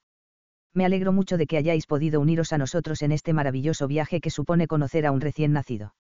Veo algunas caras conocidas, y estoy segura de que veré más a medida que recorra el aula para trabajar con cada pareja individualmente. Oh, genial, murmuro. Seguro que volverá a centrarse en nosotros. Miro a Huxley. Me debes una, Hanley. Soy consciente de ello. Ahora, por favor, adelante, enciendan los bebés. El interruptor está en la espalda. Se despertarán y empezaremos. Le doy la vuelta a Judith y encuentro el interruptor de encendido. Lo muevo a la derecha, la vuelvo a girar y parpadea. Parpadea de nuevo. Y luego empieza a llorar. Dios mío. La arrojo sobre la mesa, lo que hace que llore incluso más fuerte. ¿Qué haces? Pregunta Huxley. Nos están mirando todos. Ni que lo hiciera a propósito. ¿Por qué es tan llorona? Pregunta, cogiéndola por una pierna. Porque tiene solo un ojo y no está contenta con la vida, replico, mirando a mi alrededor. No creo que deba sostenerla así. ¿Cómo? Como si fuera una serpiente que has encontrado en el camino. Le doy un codazo. No va a morderte. Mímala. Para ti es fácil decirlo, no te está mirando con su único ojo. La muñeca llora con más fuerza y Huxley hace una mueca. Joder, ¿qué ha poseído a esta niña? No le gusta que le sostengan la cabeza así, me invento. No lo sabe. No está viva. Dice el hombre que tiene miedo de una muñeca. No, creo que tiene un sensor. Acércalo a ti. Tal vez deberíamos llamarla Judith, tal vez decir que es un muñeco hiere sus sentimientos. Entonces, acerca a Judith, digo mientras ella llora aún más fuerte. A mi pecho. Sí, replico exasperada. Como si fuera un bebé de verdad, Huxley. Judith llora con más fuerza, y veo que Heban se acerca a nosotros. Joder, Heban viene hacia aquí. Rápido, abrázala. Mímala, maldita sea. Vale. Huxley acerca a Judith a su pecho y la abraza, pero eso no hace que deje de llorar. Sigue comportándose como una desgraciada. Entonces, dale palmaditas. ¿Palmaditas? Pregunta. Sí, ya sabes. Golpes ligeros en la espalda. Tranquilízala, Huxley. Le da una palmadita a Judith, pero es tan torpe lo que solo la hace aullar más. Está poseída. Es porque le falta un ojo, no hay otra explicación. Me da la muñeca y la sostengo frente a mí. La muñeca llora, parpadea y aúlla un poco más. No me cae bien. No estás mimándola, dice Huxley mientras Heban se acerca. Porque tengo miedo de que Judith me devore el alma si la acerco más. Ten, yo le daré unas palmaditas mientras tú la sostienes. Huxley extiende la mano y le da unas palmaditas a Judith en la espalda. Después de la cuarta palmada, Judith deja de llorar. Oh, Dios mío, lo conseguimos. ¿Tú crees? Pregunta Huxley, inseguro. Se callan así sin más. Creo que sí. Creo que hemos calmado a. Antes de que pueda terminar la frase, me rocía la cara con una especie de líquido lechoso. Oh, mierda. Protesta Huxley, saltando hacia atrás para evitar cualquier líquido que la muñeca esté escupiendo. Cógela, suplico, y corro de un sitio para otro, manteniendo a Judith lo más alejada posible de mí. Dios mío, ¿por qué huele así? A ver. Joder, qué mal huele. Huxley hace un sonido de arcadas. ¿Qué es? No lo sé, quítamelo de la cara, por favor. Va todo bien por aquí. La voz de Heban interrumpe el caos. Hago una pausa en mi drama y trato de no vomitar ante el olor pútrido que me inunda las fosas nasales. Judith está experimentando un exorcismo, comento. Ya veo. Parece que no se encuentra bien. Es así como sostendrías a un bebé enfermo. Así es como sostengo a un bebé que acaba de rociarme la cara de leche agria. Tiene suerte de que no la haya tirado al suelo. Huxley me limpia la cara con una toallita y yo me permito inspirar hondo una vez que la mayor parte del líquido ha desaparecido. ¿Por qué huele mal? Le pregunto a Heban, que nos mira de forma reprobadora. Intentamos que la experiencia sea lo más auténtica posible, por eso te pido que trates al bebé como si fuera de verdad. Ya lo hago. Es que me ha pillado desprevenida, no esperaba que. Judith suelta un gorjeo. Seguido de un sonido extraño. Y entonces, para mi horror, Judith empieza a gotear algo marrón. Sin siquiera pensarlo, chillo, dejo caer a Judith sobre la mesa y me alejo mientras una nueva oleada de hedor pútrido sale del trasero de plástico de Judith. Y, por supuesto, como el bebé de Satanás que es, se pone a llorar tan fuerte que todo el mundo nos mira, incluso Dave y Ellie, que están mimando a Inak. Esto va mal. Lo siento, susurro cuando nos sentamos delante del edificio, ya limpios, con todos los restos de Judith borrados de nuestra piel. No es culpa tuya, esa muñeca estaba poseída. Ya, pero nos han echado de clase por mi culpa. Después de que Judith tuviera más gases, como le gustaba llamarlo a Heban, insulté a la muñeca, lo que provocó nuestro desalojo del aula. Y, lo siento, pero si se tratara de un niño de verdad, probablemente habría reaccionado exactamente igual, salvo que no la habría dejado caer. Además, dudo mucho que un solo padre de los presentes hubiera sido capaz de mantener la calma mientras el bebé lo atacaba por todos sus agujeros. Por favor, enséñame un padre que hubiera sido capaz de manejar la situación con dignidad y gracia. Ninguno. Echarnos de clase fue pasarse, comenta Huxley. Y solo porque has dicho algunas palabrotas. Francamente, me parece que ha sido una combinación muy pintoresca. Me apoyo en él y le doy un beso en la mejilla. Te agradezco que valores mi habilidad para combinar tacos. Dave y Ellie salen cogidos de la mano por la puerta del edificio. Cuando nos ven, nos lanzan unas sonrisas de disculpa. No sabíamos si os habríais ido o no, comenta Ellie. Ha sido una situación un poco complicada. Huxley me ayuda a levantarme y me pasa el brazo por encima del hombro, manteniéndome cerca de él. No esperábamos que todo fuera tan volátil, dice Huxley con tono humorístico. Dave se ríe. No creo haber presenciado nunca una cadena de eventos tan desafortunados. Sonríe. Y te felicito por tu vocabulario, Laati. Unas palabrotas impresionantes. Siento que se me calienta la cara de vergüenza. Judith me ha desconcertado tanto que he olvidado por completo el decoro y el propósito por el que estábamos en esa maldita clase, impresionar a Dave. Espero no haber estropeado la posibilidad de que Huxley firme el contrato. Este trato parece alargarse eternamente. Lo siento. Hago una mueca. Creo que el olor me ha afectado tanto que he perdido la capacidad de actuar como un ser humano normal. No hace falta que te disculpes, alega Dave. No sé si yo habría sido capaz de aguantar si me hubiera pasado lo mismo. Yo no, comenta Ellie, y se lleva la mano al vientre. Me muero de hambre. ¿Os apetece cenar con nosotros? Sería genial, respondo por los dos antes de que Huxley pueda inventarse una excusa. Creo que le debo una oportunidad más al día de hoy. Genial, dice Ellie. Justo a la vuelta de la manzana, hay una pintoresca tienda de sándwiches con la que no hago más que tener antojos. ¿Os parece bien? Asiento. Tú nos guías. Dave y Ellie se adelantan, pero Huxley me retiene unos pasos. Esto no es necesario, me susurra al oído. Estoy seguro de que prefieres ir a casa. ¿Y Dusiarm? Sí, Dios, sí. Pero. Te debo una, respondo. Sus labios me recorren la oreja, haciendo que me baje una oleada de escalofríos por el brazo. No me debes nada. Quiero asegurarme de que estás bien. Enlazo los dedos con los suyos. Te prometo que estoy bien. Vamos a ver si podemos darle un empujoncito al trato. Le guiño un ojo y dejo que me acerque mientras seguimos a Ellie y Dave. Se aparta de repente y se aclara la garganta. ¿Qué pasa? Creo que no te has quitado todo el vómito de bebé del pelo. Joder. ¿No te encantan los sándwiches de carne? Pregunta Ellie, dando un voraz mordisco a uno de queso de Filadelfia.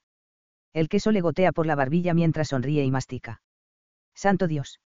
Me encanta tener toda la carne en la boca, respondo, haciendo que Huxley resople a mi lado. Creo que eso no ha sonado del todo bien. Es muy triste que hayas optado por la sopa. Podrías haberte zampado un buen filete con queso. He pedido la sopa de pollo con fideos porque, francamente, no tenía ni idea de lo que podía comer una embarazada, y como Ellie y Dave insistieron en que pidiéramos de primeros, me decanté por algo neutral. Pero, créeme, el filete tiene una pinta estupenda. No, en absoluto, respondo, tomando una cucharada del caldo. Me encanta la sopa. Me meto la cuchara en la boca y finjo que disfruto de esta comida deslucida. ¿En serio? Pregunta Dave.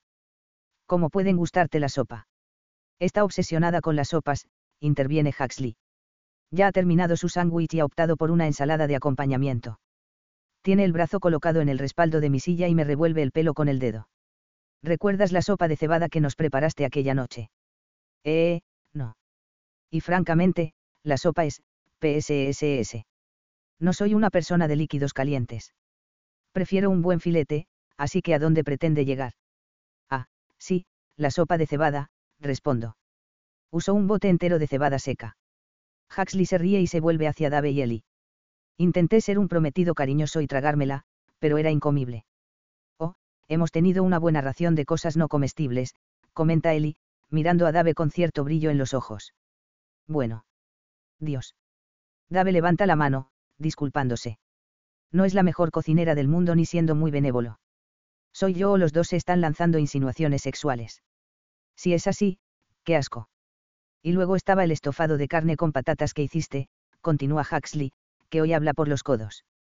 Eso sí que estaba bueno. Ya que estamos lanzando insinuaciones sexuales. ¿Por qué se me da genial manejar la carne? Los ojos de Huxley se clavan en los míos. Sí, eres muy buena en eso. Nos miramos con intensidad, con una sonrisa en los labios. Está pensando en lo de anoche. ¿Por qué yo sí? Recuerdo cómo pasé 10 minutos manipulando su carne mientras él se retorcía debajo de mí, suplicando que dejara que se corriera. Oh, Dave, ¿ves eso? Pregunta Ellie. Huxley y yo dejamos de mirarnos y nos volvemos hacia la pareja que tenemos enfrente. Sí. Dave tiene una gigantesca sonrisa en la cara. Creo que esa es nuestra señal, cariño. Tenemos que dejar solos a estos tortolitos. Ellie asiente. Las hormonas del embarazo están haciendo efecto, y están a punto de arrancarse la ropa mutuamente. A ver, no me importaría ver el pecho bien formado de Huxley ahora mismo. En el local de los sándwiches no, pero, ya sabes, cuando volvamos a casa. No tenéis que iros, dice Huxley, aclarándose la garganta, a pesar de que me agarra con más fuerza y parece más posesivo. Dave se ríe. Yo creo que sí. Le ofrece la mano a Huxley. ¿Crees que la semana que viene podemos hablar sobre la adquisición? Huxley se endereza y acepta la mano de Dave para darle un buen apretón. Sí, le diré a Carla que te llame para ver cuándo estamos los dos disponibles. Perfecto. Dave me levanta la mano y me da un beso en el dorso. A ti, siempre es un placer verte. Buena suerte, manejando su carne. Se me encienden las mejillas. Gracias, respondo con torpeza. Ellie se despide con rapidez y, una vez que salen del restaurante, Huxley se vuelve hacia mí con una enorme sonrisa. Nena, ¿has oído eso? Me encanta cuando me llama, nena. Significa que está relajado, de buen humor, y que se ha quitado temporalmente el palo que le gusta llevar en el culo casi todo el tiempo. ¿Qué quiere reunirse contigo? Pregunto. Asiente, con esa sonrisa de medio lado tan entrañable, y me encuentro acercándome a él un poco más. Creo que está listo para tomar una decisión. Joder, ¿te imaginas que todo esto acabe la semana que viene? Se me desvanece la sonrisa cuando me doy cuenta de algo que me golpea en el pecho. ¿Y si todo esto se acaba la semana que viene? Nunca he pensado mucho en lo que pasaría después de que Huxley firmara el contrato. Sé que estamos saliendo, pero debería irme de su casa. Ahora que Kelsey ha recibido un adelanto de Kane Enterprises por nuestro trabajo, estoy cobrando un sueldo. ¿Significa eso que ahora puedo permitirme tener mi propia casa? Eso sería genial, respondo con una sonrisa, pero mi mente está divagando. En mi cabeza solo dan vueltas ideas referentes a si se acabará todo. Ya sin hambre, recojo la sopa y le digo a Huxley que estoy lista para irme. Él le manda un mensaje a su chofer, con quien nos juntamos en el exterior. Salimos juntos del restaurante, nos vamos directos al coche que nos espera y nos sentamos en la parte de atrás. Me abrocho el cinturón de seguridad y miro por la ventanilla, deseando que mis emociones se mantengan lo más sosegadas posible. Lo desconocido da miedo. No estar preparada es aún más aterrador. Necesito trazar un plan para cuando Huxley firme el contrato. Por suerte, tengo trabajo. Todavía tengo mi antiguo coche y, por lo que sé, sigue funcionando, así que no he perdido la forma de desplazarme. Además, el préstamo universitario está pagado, lo que sigo considerando un milagro. Huxley ya ha dicho que me acompañará a la reunión del instituto, así que no tengo que preocuparme por eso. Sigo contando con la posibilidad de vengarme de Angela. Pero necesito un lugar para vivir. Eso es lo único que no tengo controlado. Dado que necesito calmar mi preocupación, saco el teléfono del bolso y entro en la página Zillow, porque ¿dónde más voy a encontrar un apartamento? Y hago una búsqueda en la zona de West Hollywood. No puedo permitirme nada cerca de casa de Huxley, pero próxima a Kelsey estaría bien. Un estudio, eso es todo lo que necesito. No quiero un apartamento en un sótano porque eso es comprar boletos para que te asesinen. Dios, los alquileres son altísimos. No pasa nada, no tengo que echar muchas cuentas. Gastaré más en el alquiler y ahorraré renunciando a los lujos. ¿Qué estás haciendo? Pregunta Huxley, el tono enfadado de su voz me pilla desprevenida. Levantó la vista y captó la confusión en su expresión. Susurro bajando la voz. Busco piso. ¿Por qué demonios haces eso? Me vuelvo hacia él. Bueno, si firmas el contrato, ya no me necesitarás, le recuerdo. Frunce el ceño. Estás diciéndome que vas a irte una vez que firme el contrato. ¿No es eso lo que quieres? Pregunto, muy confundida. Te quiero a ti. Dime, ¿por qué coño querría que te fueras? No lo sé, respondo. Es decir, doy por hecho que seguiremos saliendo, ¿no? ¿O me equivoco? No te equivocas. Pero lo que no entiendo es por qué quieres irte. Pensaba que no querrías tenerme cerca, susurro, sin querer que el chofer nos oiga, aunque haya una pantalla de privacidad. Huxley me sujeta de la barbilla y me mantiene la cabeza inmóvil. No vas a ir a ninguna parte. ¿Me oyes? Lo que tenemos va más allá del contrato. Para mí, el contrato ya no existe. Lo que hay entre nosotros ahora es de verdad. Para ti no lo es. Claro que lo es, replico con rapidez. Es que no quería, ya sabes, imponerme. Se ríe y se echa hacia adelante para darme un suave beso en los labios con la boca abierta. Lati, créeme cuando te digo que no eres una imposición, dice en voz baja cuando se separa.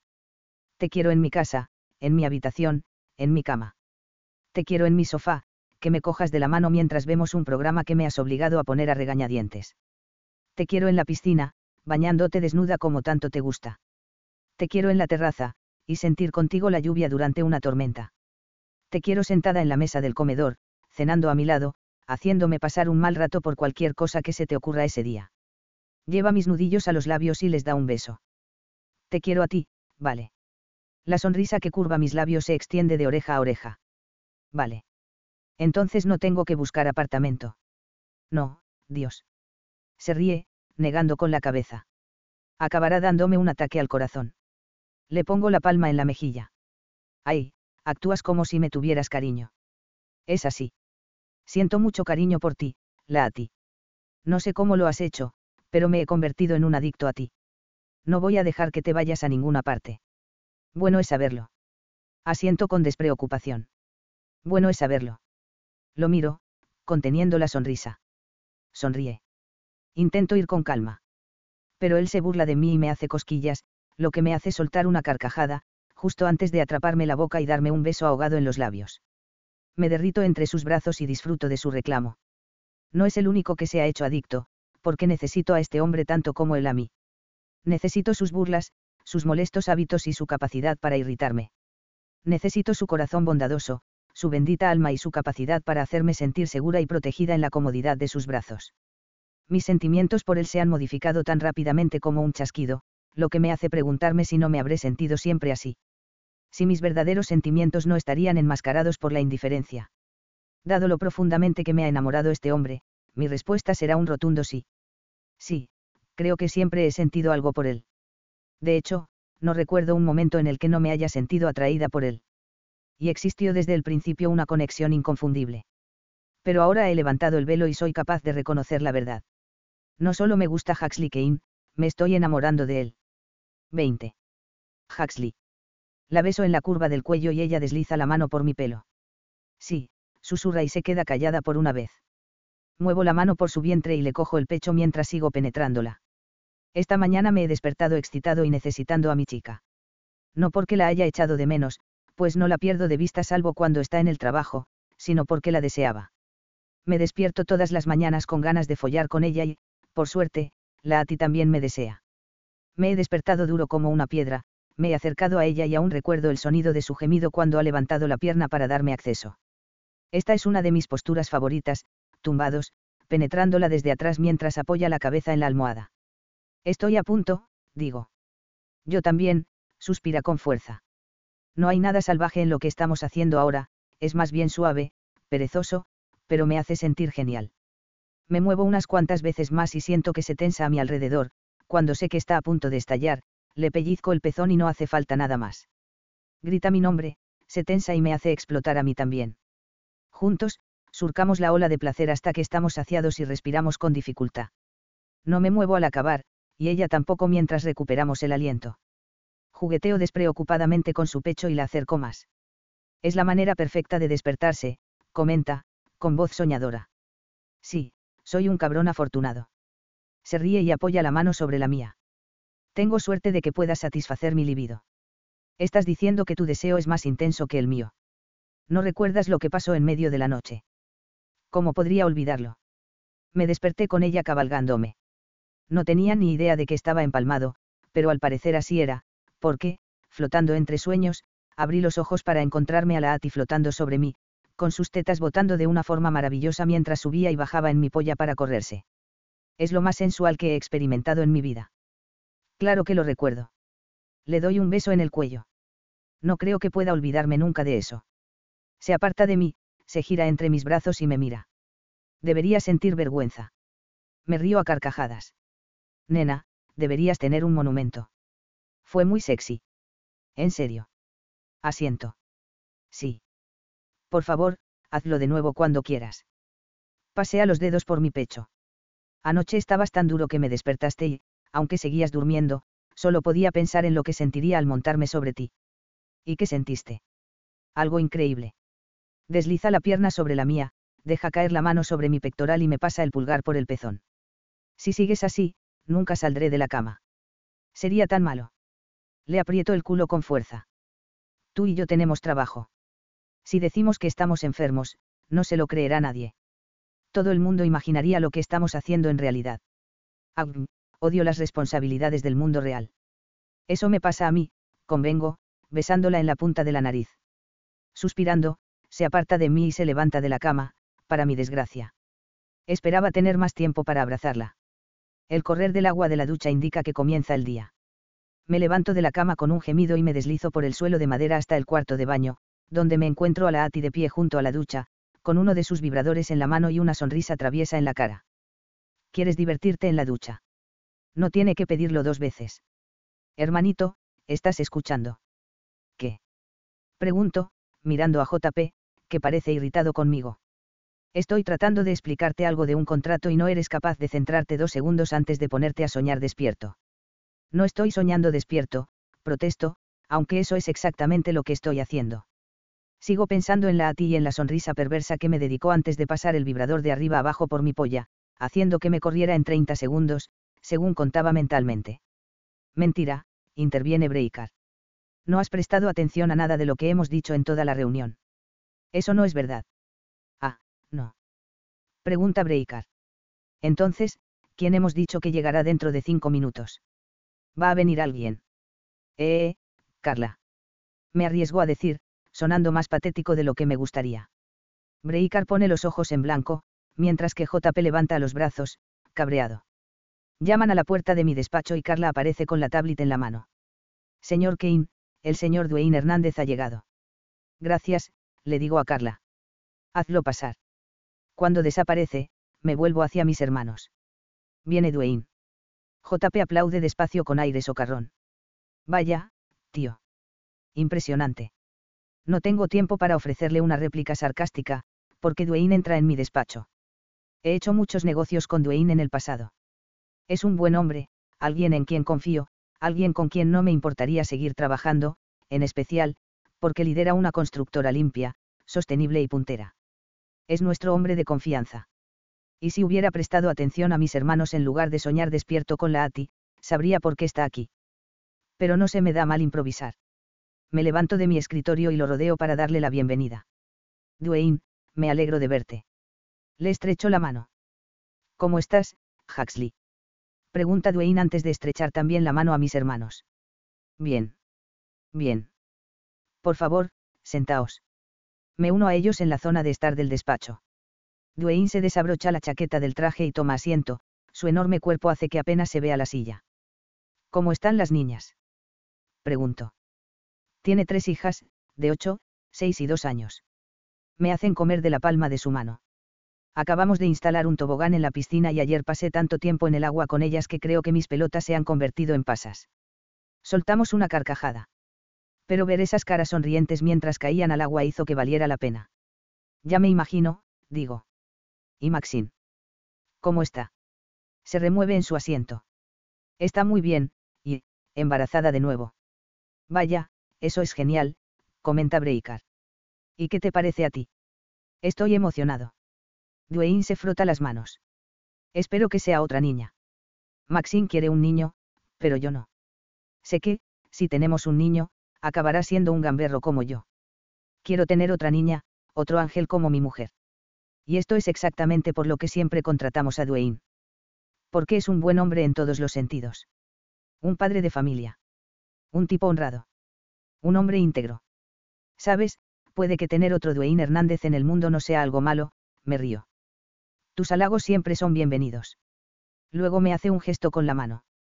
Y supongo que hay que felicitarte o, al menos, felicitarte en broma. Se ríe. ¿Qué? ¿Felicitarme en broma? Pregunto, alucinado, aunque me invade una sensación de temor. Sí. Se ríe y se acomoda en su asiento. Cené con Dave Towney la otra noche y me lo explicó todo sobre esa bola que le has contado sobre tu compromiso y que vas a ser padre. Dwayne niega con la cabeza. No sé si yo sería capaz de llevar a cabo algo así, pero Dave aseguró que lo estabas haciendo muy bien. ¿Qué coño dice? Breikar y JP me miran con expresiones horrorizadas, que probablemente sean unas réplicas exactas de la mía. Dave, ¿te ha dicho eso? Pregunto, sin saber qué más hacer. Sí. Dijo que no se imaginaba nada raro hasta que su prometida, Ellie, le abrió los ojos. Mi mente empieza a dar vueltas. Siento el pulso martilleándome la cabeza mientras trato de entender lo que Dwayne está explicando. Ellie le ha dicho a Dave que mi compromiso es falso. ¿Cómo ha podido saberlo? A menos que... No. La Ati no diría nada. ¿O sí? Es leal a mí. Eso me dijo. Pero, sí, los proyectos que tiene para esos terrenos vacíos en el sur son una gran idea, continúa Dwayne. Proyectos. En el sur. Se refiere a los terrenos que estoy tratando de adquirir. Una furia ardiente y llena de confusión me estalla en la boca del estómago. No, no es posible. No estaba seguro de poder encajarlo en mi agenda, pero de todas maneras me reuní con Dave. Es un tipo un poco extraño. Has pasado mucho tiempo con él. Demasiado tiempo. Y ahora sé por qué ha estado evitando reunirse conmigo. ¡Qué capullo! Sí, digo, tratando de mantener la compostura, pero no lo estoy haciendo bien, ya que me noto unas gotas de sudor en el labio superior. Sin embargo, aunque tenga sus rarezas, es un tipo cabal. Dwayne da una palmada. Bien, deberíamos ir a la finca de Malibú, ¿no? MMM. Levanto el dedo y me pongo de pie. ¿Podrías darme un segundo? Por supuesto. Saca el teléfono del bolsillo del traje. Si te parece bien, me gustaría llamar a Maxine para asegurarme de que todo está en orden. Tengo un mensaje de ella y, como tenía un extraño dolor de espalda esta mañana, quiero comprobar cómo va, asegurarme de que no ha pasado nada. Dile a Carla que te lleve a la sala de conferencias. Te ayudará encantada. Gracias, dice Dwayne, levantándose de la silla. Sale de mi despacho. ¿Qué coño ha dicho? Pregunta JP en el momento en el que se cierra la puerta. ¿Qué Dave lo sabe? Es la primera noticia que tengo, digo, pasándome la mano por el pelo frenéticamente. ¿Cómo coño lo sabe? No le has dicho nada, ¿verdad? Estás loco. ¿Crees que le diría la verdad mientras intento firmar ese trato con él?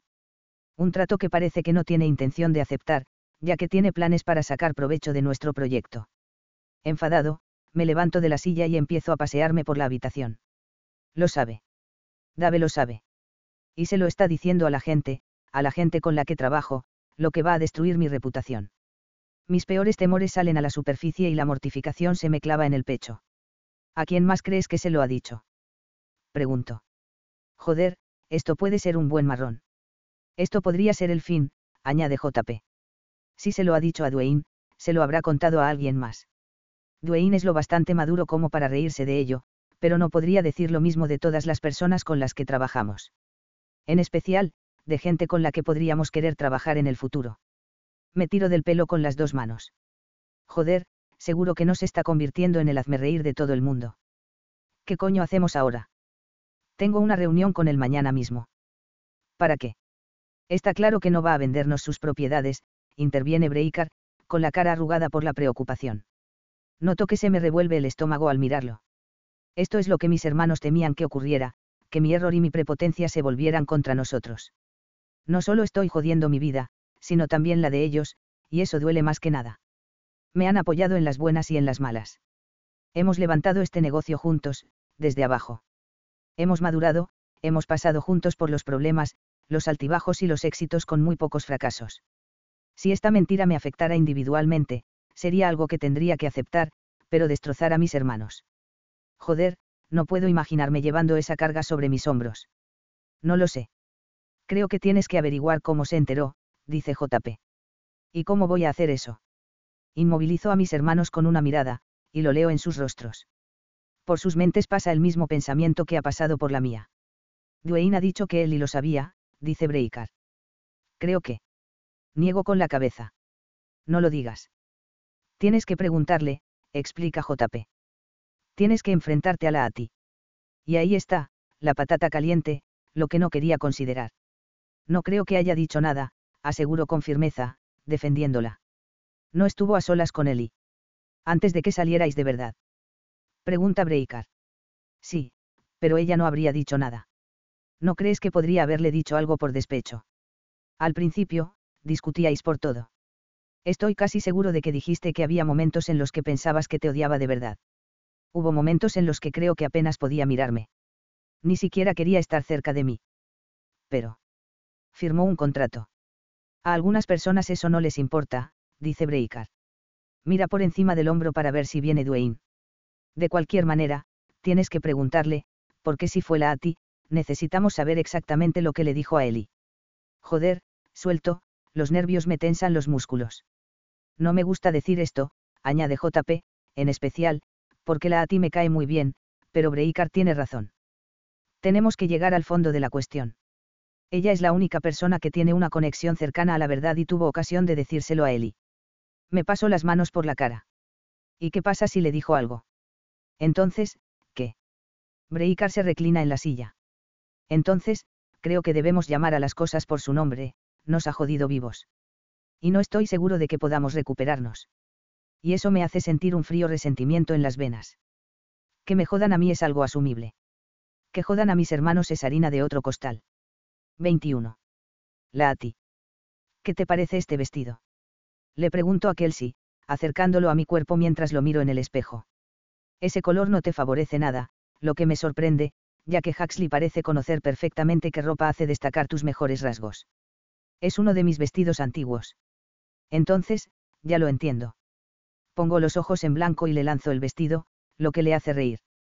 Recuérdame por qué te arreglas para cenar otra vez. No es una noche más en esta loca vida de ensueño que has estado viviendo. Cojo un modelo morado con un profundo corte en V y me lo acerco al cuerpo. Este hace que mis ojos destaquen y es sexy, justo lo que quiero. Por ninguna razón en particular. Sonrío y quito el vestido de la percha. No me lo creo ni por un segundo. Sin importarme que mi hermana me vea en ropa interior, me quito la camiseta que me ha prestado Huxley y la lanzo a la cama, luego me subo el vestido por las caderas y por el torso. Me coloco los tirantes en los hombros, me lo ajusto a los pechos y me miro en el espejo. Sí. Justo lo que quería. Puedes subirme la cremallera. Me aparto el pelo para que Kelsey tenga un acceso más fácil a la cremallera. Se levanta de la cama y agarra la lengüeta de la cremallera, pero no la sube de inmediato. ¿Qué planes tienes para esta noche? Me sube la cremallera del vestido y veo cómo la tela se adhiere a mi silueta. Dios, es perfecto. Huxley me lo arrancará en cuestión de segundos, no me cabe duda. Nada especial, digo, aunque no sea la verdad. Kelsey, como la hermana intuitiva que es, me pone de frente a ella y me agarra por los hombros. Dímelo ya. Suspirando, me tumbo de nuevo en la cama y miro al techo. Lo amo, Kels. ¿Qué? Pregunta ella, con la voz aguda. ¿Qué has dicho? Me levanto para mirarla a los ojos. Lo quiero. Me mira boquiabierta y parpadea varias veces. ¿Lo amas? ¿Amas a Huxley Kane, tu falso prometido? Sí, exactamente. Lo amo. ¿Qué? ¿Cuándo? ¿Cómo? Es decir, sé que estáis saliendo y que la relación ha progresado, pero amor.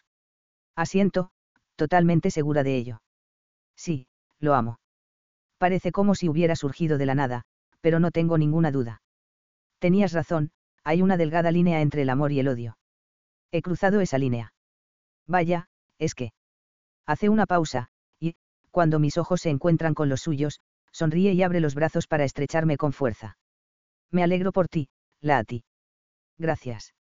Le devuelvo el abrazo. ¿Piensas decírselo? Por eso te has arreglado. Sí. Me muerdo el labio, estoy tan nerviosa que me tiemblan los dedos. ¿Crees que es demasiado atrevido por mi parte? No. Kelsey niega con la cabeza. Porque creo que él siente lo mismo por ti. Me animo. ¿Tú crees? Lo sé desde antes de que empezarais a salir y te lo dije, y ahora repito lo mismo, nunca he visto a un hombre tan interesado en una mujer como Huxley lo está en ti. Te adora, Lati. Creo que, adorar, es una palabra muy fuerte. Pero sigo sonriendo, pensando en cómo se ha resistido a dejarme esta mañana después de que haya jugado con él en la ducha.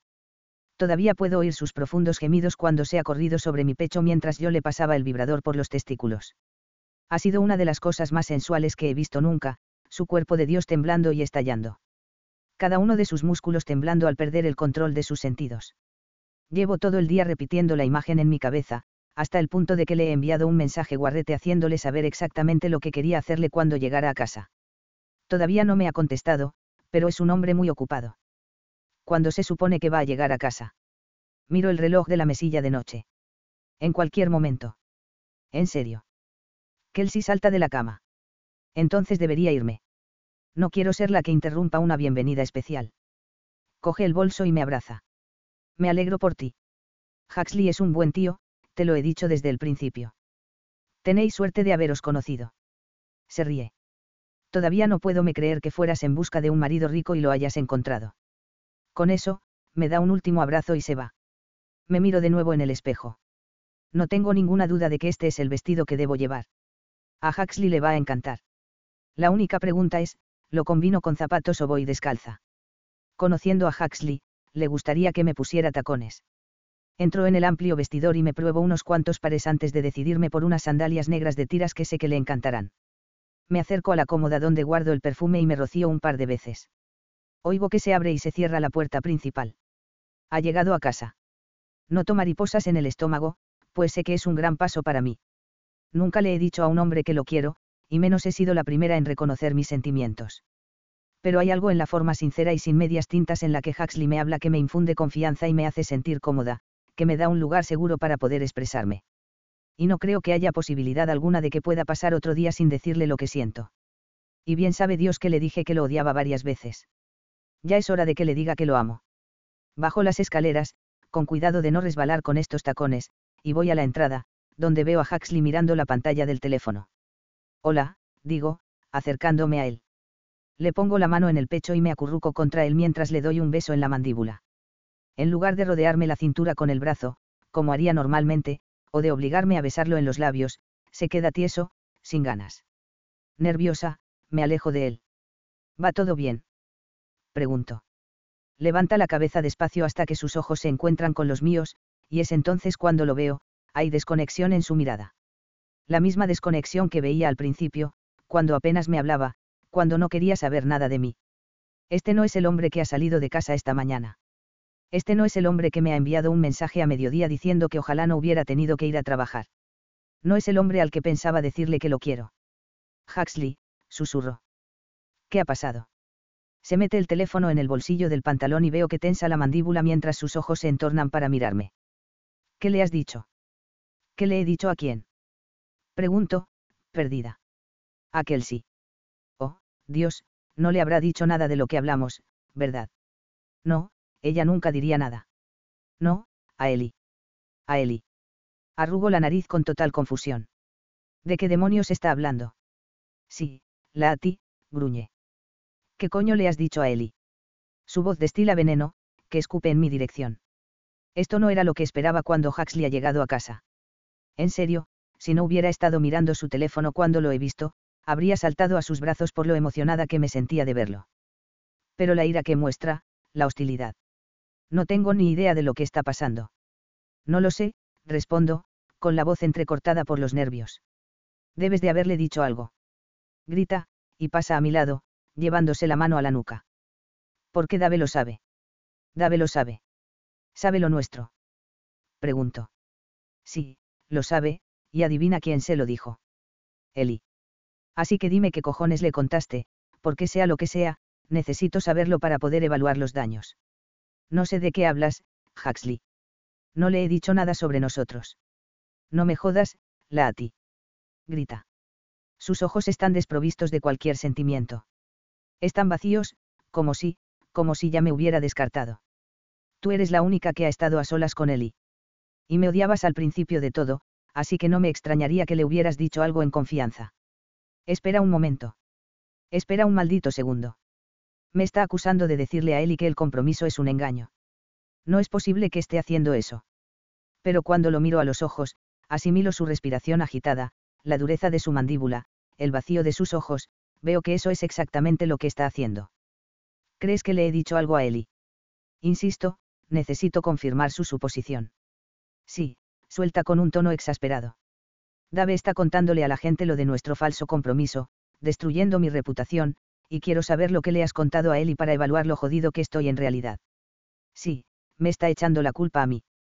Cree que hablaría a sus espaldas. Cree que lo traicionaría. Después de todas las conversaciones sobre el contrato, después de todas las amenazas, de verdad piensa que pasaría todo por alto, que lo contaría. Eso no solo me cabrea de una forma increíble, sino que también una ola de emoción me obstruye la garganta y me rompe el corazón. ¿Cómo puede pensar tan mal de mí? Incapaz de reunir el valor necesario para mantener esta conversación con él, doy media vuelta y me alejo.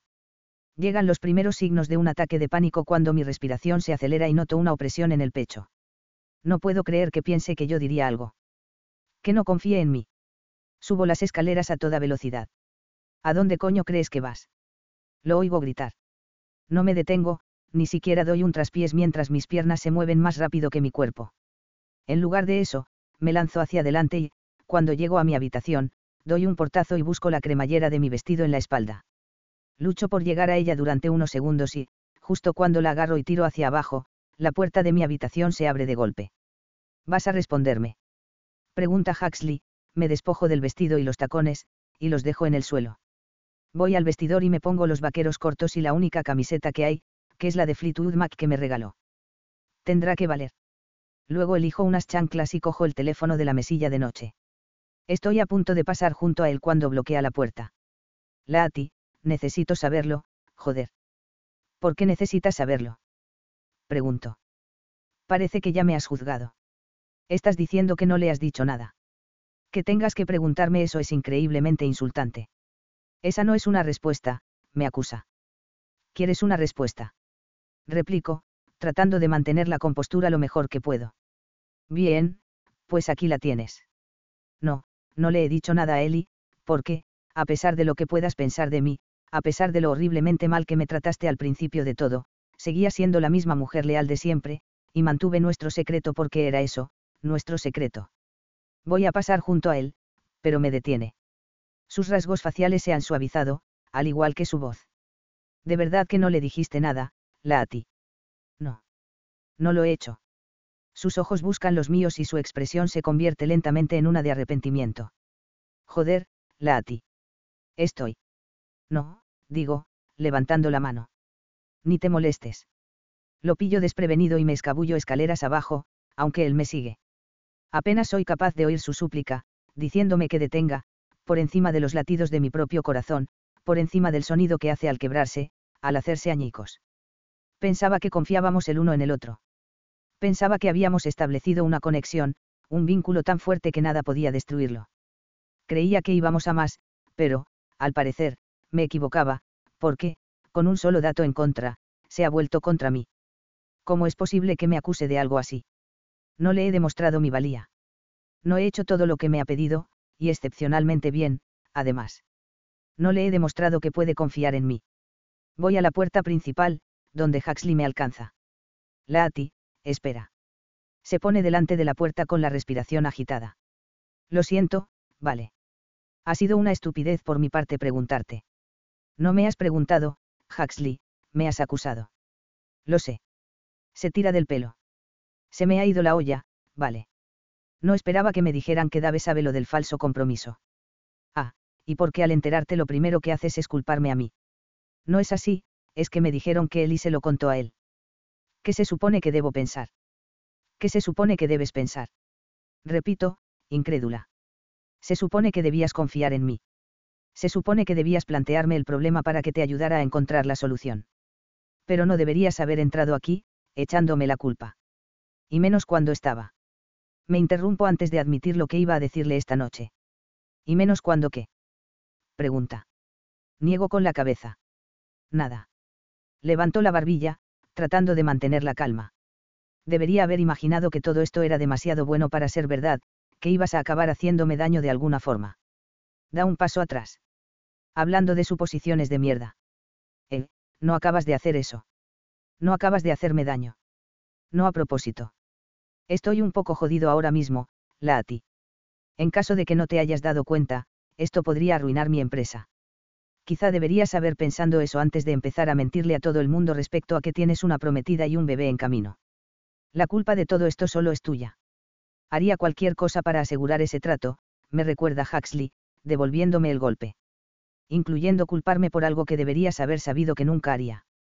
Se pasa la mano por la cara. Al principio me odiabas, Lati. Era una pregunta que tenía que hacer. No, no es así. Acortó el espacio entre nosotros y le clavó un dedo en el pecho. Deberías saber que nunca le haría eso a nadie, en especial cuando se trata de negocios, y menos después de que me jodiera la vida a alguien en quien creía que podía confiar. Lo perdí todo, Huxley. Angela me quitó la única cosa en la que creía que era buena, me hizo sentir pequeña e inservible. Me denigró. Después de que me trataran tan mal, de que me lo arrebataran todo, ¿en serio crees que le haría eso a otra persona? Se mira los pies, avergonzado.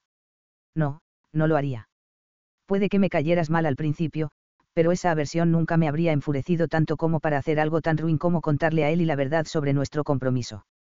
Paso junto a él y abro la puerta. Lati, detente. ¿A dónde vas? Le escribo un mensaje a Kelsey diciéndole que venga a buscarme. Sé que no hará ninguna pregunta, simplemente aparecerá y hablará más tarde. Solo necesito salir de aquí. No puedo estar cerca de él. Kelsey viene a buscarme. Lo siento, vale. He perdido la cabeza. Vamos a hablar de esto. No hay nada de qué hablar, Huxley. Continúo yendo hacia la puerta. Y, entonces, te vas. Así de fácil. Me giro para mirarlo. ¿Crees que puedo quedarme aquí? Ha sido un error de comunicación. Los ojos casi se me salen de las órbitas. ¿Cómo puede ser tan frío al respecto? No estoy siendo frío. Solo trato de entenderlo. Bueno, pues a ver si entiendes esto, Huxley. Pensaba decirte lo que siento por ti esta noche y, en lugar de que dejarme hacerlo, me has echado la culpa de lo que no debías, has destrozado la confianza que había entre nosotros y me has roto el corazón. Espera, ¿qué?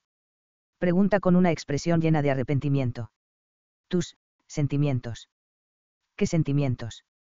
Ya no importa, replico y una lágrima cae por mi mejilla. Ni siquiera sabía que tenía los ojos anegados. Me los seco con rapidez, pero no antes de que Huxley los vea. Joder, Lati. Lo siento. Lo siento de verdad, joder. No debería haber dicho lo que he dicho. Me acerco a la puerta, incapaz de escucharlo por encima del rugido de mi corazón. Por favor, quédate. Podemos solucionarlo. No puedo. Niego con la cabeza. Me siento demasiado frágil en este momento. Necesito algo de tiempo. Tiempo. Llega hasta mí mientras atravieso la verja y salgo a la acera, donde espero a Kelsey. ¿Qué quieres decir con que necesitas tiempo? Lati, por favor, no hagas esto. No me dejes. El coche de Kelsey aparece al fondo de la calle. Lati. Huxley me coge la mano, pero lo aparto. No hagas eso, protesto.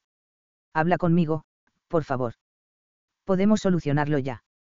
No necesitamos tiempo. Me doy la vuelta para mirarlo y las lágrimas empiezan a caer de nuevo. Apenas puedo mirarte ahora mismo, Huxley. ¿Qué te hace pensar que quiero quedarme contigo? Sorprendido por mis lágrimas, da un paso atrás, y eso es todo lo que necesito para escapar cuando Kelsey se detiene. Abro la puerta del coche y entro. Por favor, Lati. Nena, no te vayas, dice a mi espalda. No lo escucho. Me siento, cierro la puerta y me abrocho el cinturón. Kelsey no dice nada, solo se aleja. Conduce en silencio hasta su apartamento.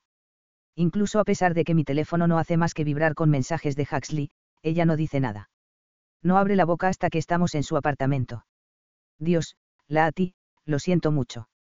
A estas alturas tengo los ojos hinchados. Ya no me quedan más lágrimas que verter. Estoy acurrucada en el suelo, envuelta en una manta. No lo entiendo, digo en voz baja. Pensaba que confiaba en mí. Puede que lo pillara desprevenido. Le lanzo una mirada de advertencia. Ella levanta las manos para defenderse. No lo estoy disculpando, solo trato de entender su reacción. Es decir, ¿te imaginas oír eso? Ha trabajado mucho en ese proyecto y, de repente, todo le estalla en la cara, debió de sentirse estresado. Es muy probable, pero eso no le da derecho a arremeter contra mí. Debería haber venido a casa y pedirme ayuda en lugar de acusarme. Básicamente, destrozó todo lo que levantamos entre nosotros, como si sus negocios fueran más importantes que yo. Y entonces me doy cuenta. Tal vez su negocio es más importante que yo. Tal vez no le importo tanto como creía. Me tiemblan los labios. Tal vez me gustaba más a mí que yo a él. No. Kelsey niega con la cabeza. No es el caso. Le gustas, Lati. Vino a por ti. Vi su cara. Estaba destrozado. Ojalá fuera el caso.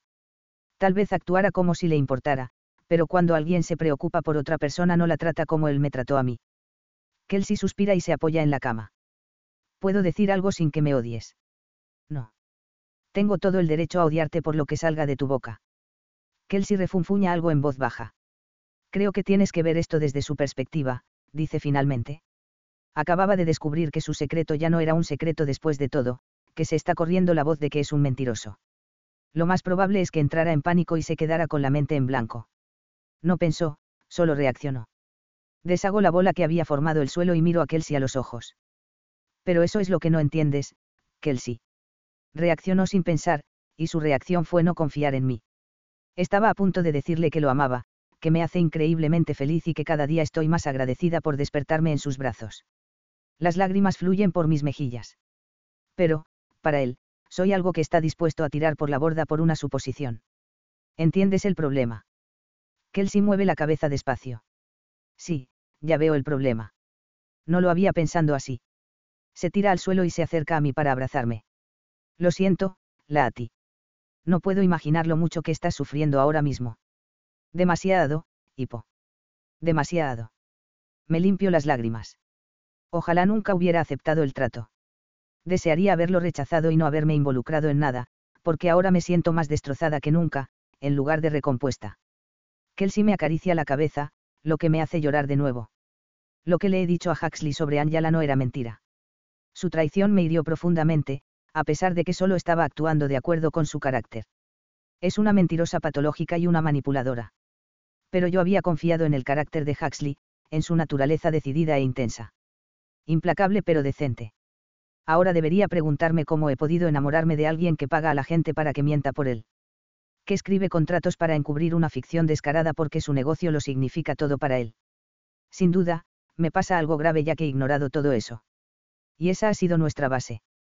Y, sin embargo, mi corazón y mi alma están destrozados. Lloro contra el hombro de mi hermana.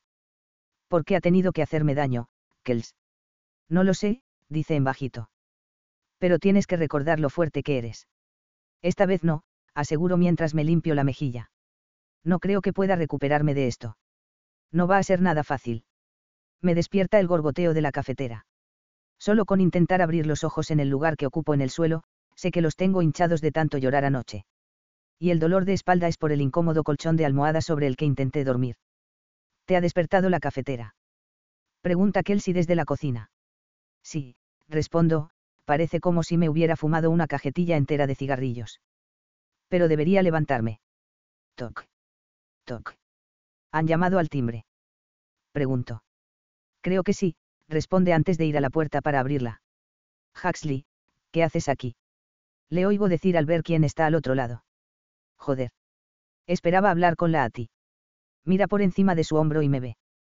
Cuando se da cuenta de mi aspecto, su expresión se vuelve preocupada. Cariño, por favor, ¿puedo hablar contigo?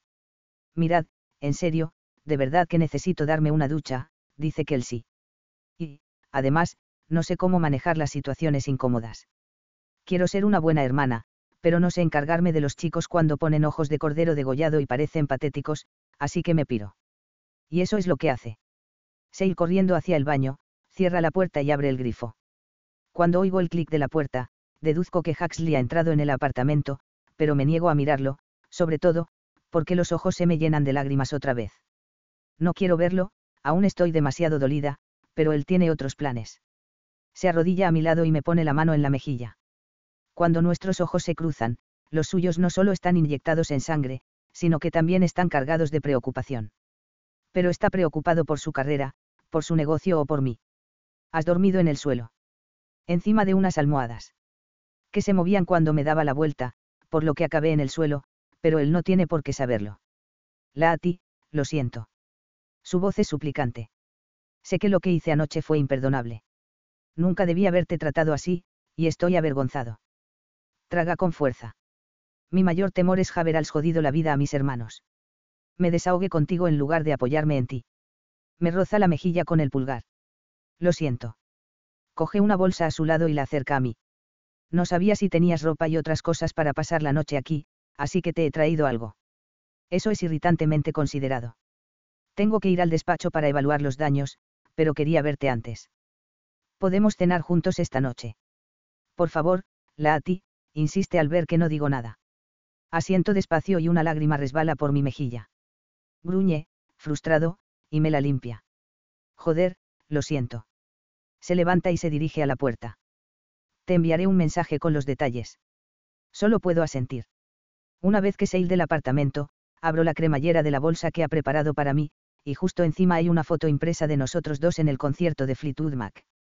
Me rodea con el brazo de forma posesiva y mete la mano en un bolsillo delantero, mientras que yo me apoyo en su amplio pecho, con un brazo levantado para agarrarle la nuca.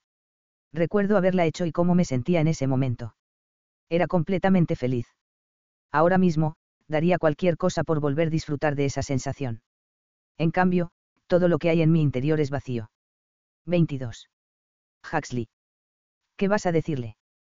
Pregunta Breaker, paseándose por mi despacho. Ya veré.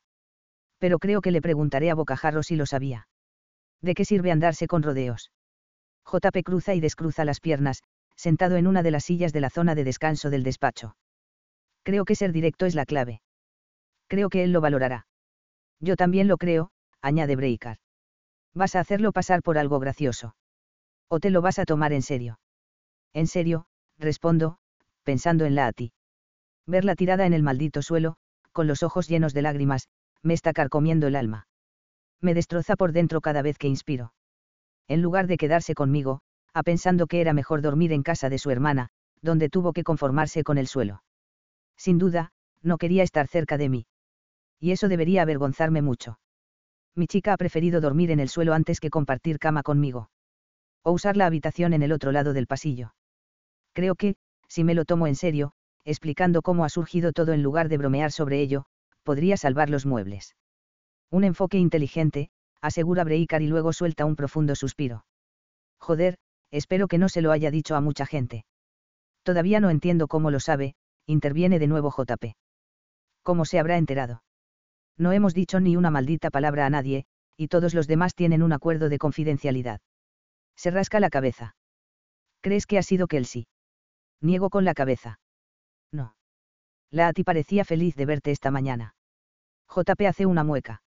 Después de que la Ati se marchara, envié un mensaje a mis hermanos diciéndoles que no había sido ella, y luego les conté los detalles sobre cómo había jodido nuestra relación. Les eché la culpa, me la echaron a mí. Asumí la responsabilidad porque, seamos sinceros, todo este lío es culpa mía. Porque tengo un deseo enfermizo de demostrar. ¿De demostrar qué? Que puedo conseguir cualquier contrato. ¿Qué sentido tiene firmar un trato si, al final, hago daño a las personas que más me importan? Les he hecho daño a mis hermanos. Le he hecho daño a la Ati. Ningún acuerdo es más importante que eso. No, replico, recordando la expresión de dolor en su rostro.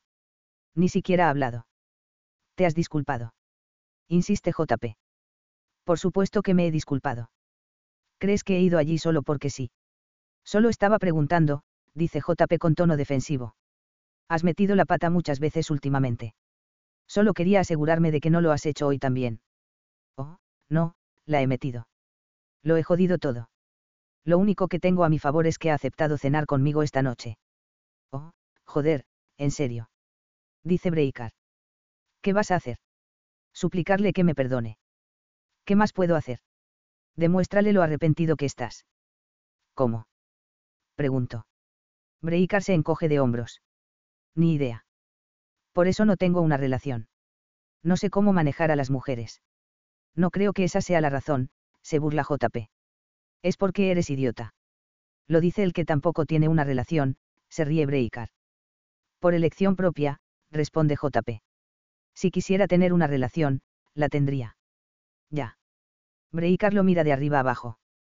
¿Y cómo vas con Kelsey, por cierto? Bien. Si forzara la máquina un poco, se me echaría encima. Breikar se burla. Sí, encima de ti. Pone los ojos en blanco y yo estoy a punto de gritarles que se callen cuando Carla entra en el despacho. Golpea con los nudillos el marco de la puerta. Me acaban de informar desde recepción que el señor Touni está subiendo. Gracias, Carla. Me hace un gesto seco con la cabeza y desaparece. Vosotros largaos. Tengo que lidiar con esto solo. Recogen sus cosas y van a la puerta. Buena suerte, tío, desea Breikar con un movimiento de cabeza. JP también me hace un rápido gesto, y me quedo solo en mi despacho. Sin nada que hacer, me siento en la silla y miro la pantalla de mi ordenador. No puedo quejarme de mi suerte, mis hermanos me apoyan en lugar de querer asesinarme por haber jodido nuestra reputación. Nuestro sustento, así como el de los empleados de la empresa. Podrían ser unos capullos, pero están eligiendo no serlo, y lo agradezco mucho.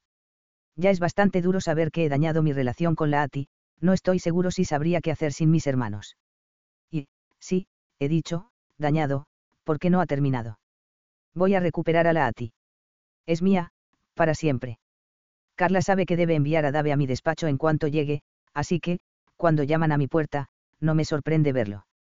Dave. Me pongo de pie y me acerco a él para darle un firme apretón de manos. Gracias por venir hasta aquí. Pensaba que iba a llegar tarde. Se ríe, completamente ajeno a que tengo revuelto el estómago. Hubo un accidente en la 405. Pude coger una salida antes de pillar las retenciones. ¿Cuándo no hay un accidente en la 405? Pregunto. Cierto. Hago un gesto para señalar la zona de estar del despacho mientras cierro la puerta a su espalda. Toma asiento. ¿Puedo ofrecerte algo de beber? Estoy bien. Me he tomado un café de camino. No te preocupes, también he ido al baño antes de entrar, así que no requeriré el uso de tu baño personal. Me río y tomo asiento frente a él. Mi baño personal está siempre a tu disposición. Se lleva la mano al pecho. Me dejas sin palabras. Mi sonrisa se desvanece y me aclaro la garganta. Me imagino que podría ir directamente al grano. Bueno, esperaba tener una conversación sincera contigo. Creo que sé de qué va esto, dice con una leve sonrisa. ¿En serio? Pregunto, queriendo ver su postura. Asiente. Sabes, cuando Eli me lo dijo por primera vez, no la creí, pero después de la clase para cuidar a los bebés, supe enseguida que tenía razón. Vuelvo a aclararme la garganta, tentado de aflojarme de la corbata, pero me mantengo firme. ¿Y en qué tenía razón? Perdona que me adelante, pero sé que tu relación con la Ati no es real. Sí, ya está. La vergüenza y el bochorno fluyen por mis venas, y me calientan todo el cuerpo. Joder, ojalá se me hubiera ocurrido quitarme la chaqueta del traje antes de esta conversación. Ahora es demasiado tarde. Me lo dijo él y después de la cena en nuestra casa, continúa Dave antes de que pueda decir nada. Sospechó que estabais fingiendo. Al principio pensé que se trataba de esas ideas locas que provocan las hormonas del embarazo, porque no podía entender por qué ibas a mentir. En especial, sobre una relación. Eli me dijo que me fijara en la rigidez de tus hombros cuando la Ati te tocaba, en la forma robótica en que hablabais el uno con el otro. Decía que faltaba algo y, aunque erais bastante convincentes, había cosas que chirriaban. Me pasó la mano por la cara. Escucha, Dave. Puedo explicártelo todo. Si te soy sincero, confieso que encontré todo el asunto bastante divertido. ¿Hasta dónde sería capaz de llegar Huxley Kane? ¿Hasta qué punto era poco ético el hombre que quería hacer negocios conmigo? Hace una pausa, y creo que voy a vomitar. No es ético. No se equivoca. Dios, me siento avergonzado. Y lo peor es que lo haya sabido desde el principio. Eli siguió buscando cosas inauditas que hacer y pensó que sería divertido arrastraros a vosotros. Me siento un poco más derecho. ¿Quieres decir que nos invitasteis a propósito? Dave se ríe. Oh, sí. Es probable que seas el hombre más tenso que conozco y, de acuerdo, eso te ha hecho crecer en los negocios, pero hay algo más que firmar contratos, Huxley, y quería que lo vieras. Se me ocurrió que tal vez, si os seguíamos la corriente, saldría algo bueno de la farsa. Notamos mucha conexión entre tú y la Ati, y él y yo esperábamos que se fortaleciera. Sonríe. Y lo ha hecho.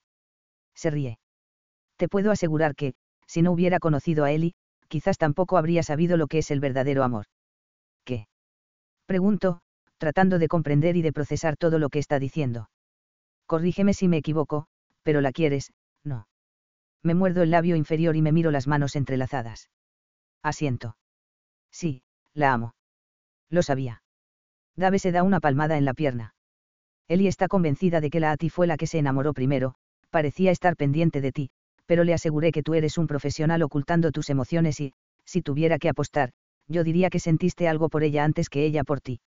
Creo que empezó en el momento en que la conocí, reconozco, dado que al parecer este es el rumbo de la conversación. ¿Que no fue en Georgia?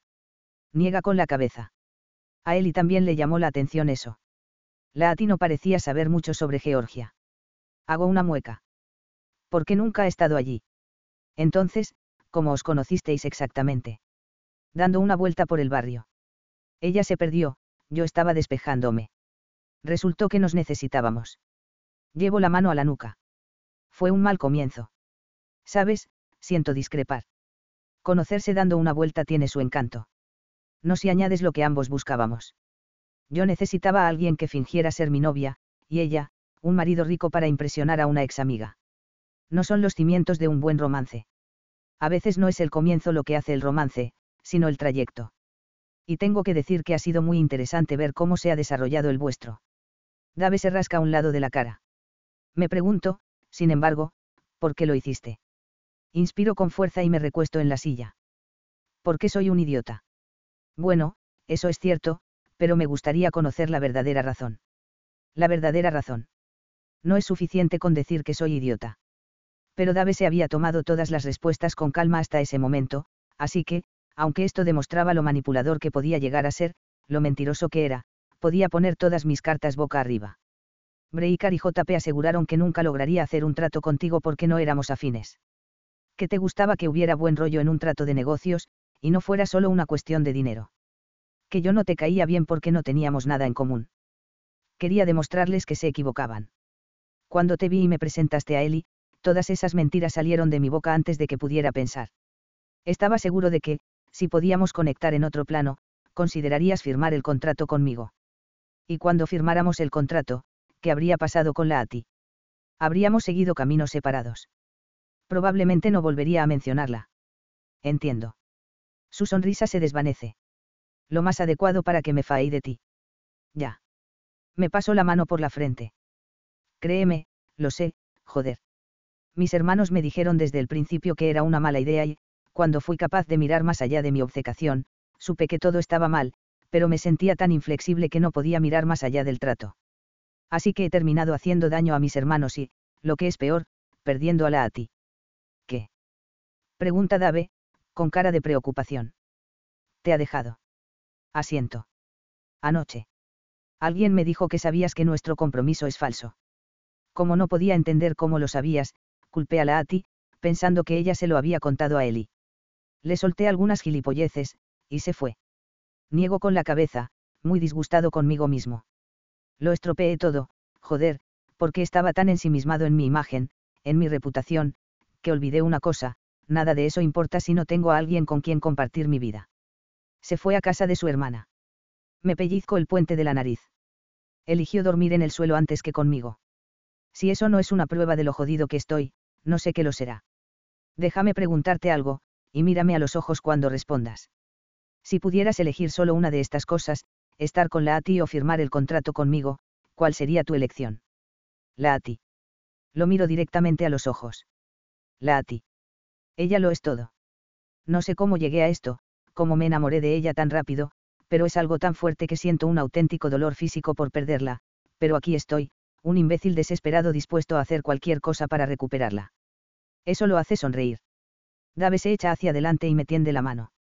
Esto podría sorprenderte, Huxley, y, en cierto modo, a mí también me sorprende, pero firmaremos ese contrato, dice. ¿Qué? Pregunto, estrechando su mano con torpeza, sin saber bien qué estamos planeando. Dwayne dijo que estaba haciendo un proyecto para ese terreno con él. ¿Qué está sucediendo? Dave se levanta de su silla y se abrocha la chaqueta del traje. Tus hermanos tenían razón. No estaba seguro de querer firmar un contrato con alguien que no conocía. No estaba seguro de que fuera a convertir ese terreno en algo con lo que pudiera estar de acuerdo. Me he sentido muy decepcionado por algunos tratos que he hecho en el pasado, ha habido muchas promesas incumplidas y esas cosas. Es por eso hablé con Dwayne. Sabía que trabajabas con él. Quería ver si tus planes eran factibles. Quería ver si él sabía lo tuyo con la Ati. Quería ver en qué tipo de negocio podría estar metiéndome. Pero cuando Dwayne pareció tan sorprendido al oír hablar de vosotros dos, supe que, aunque estabas mintiendo, no me estabas convirtiendo en un hazmerreír. Joder, nunca lo haría. Si se van a reír de alguien, es de mí.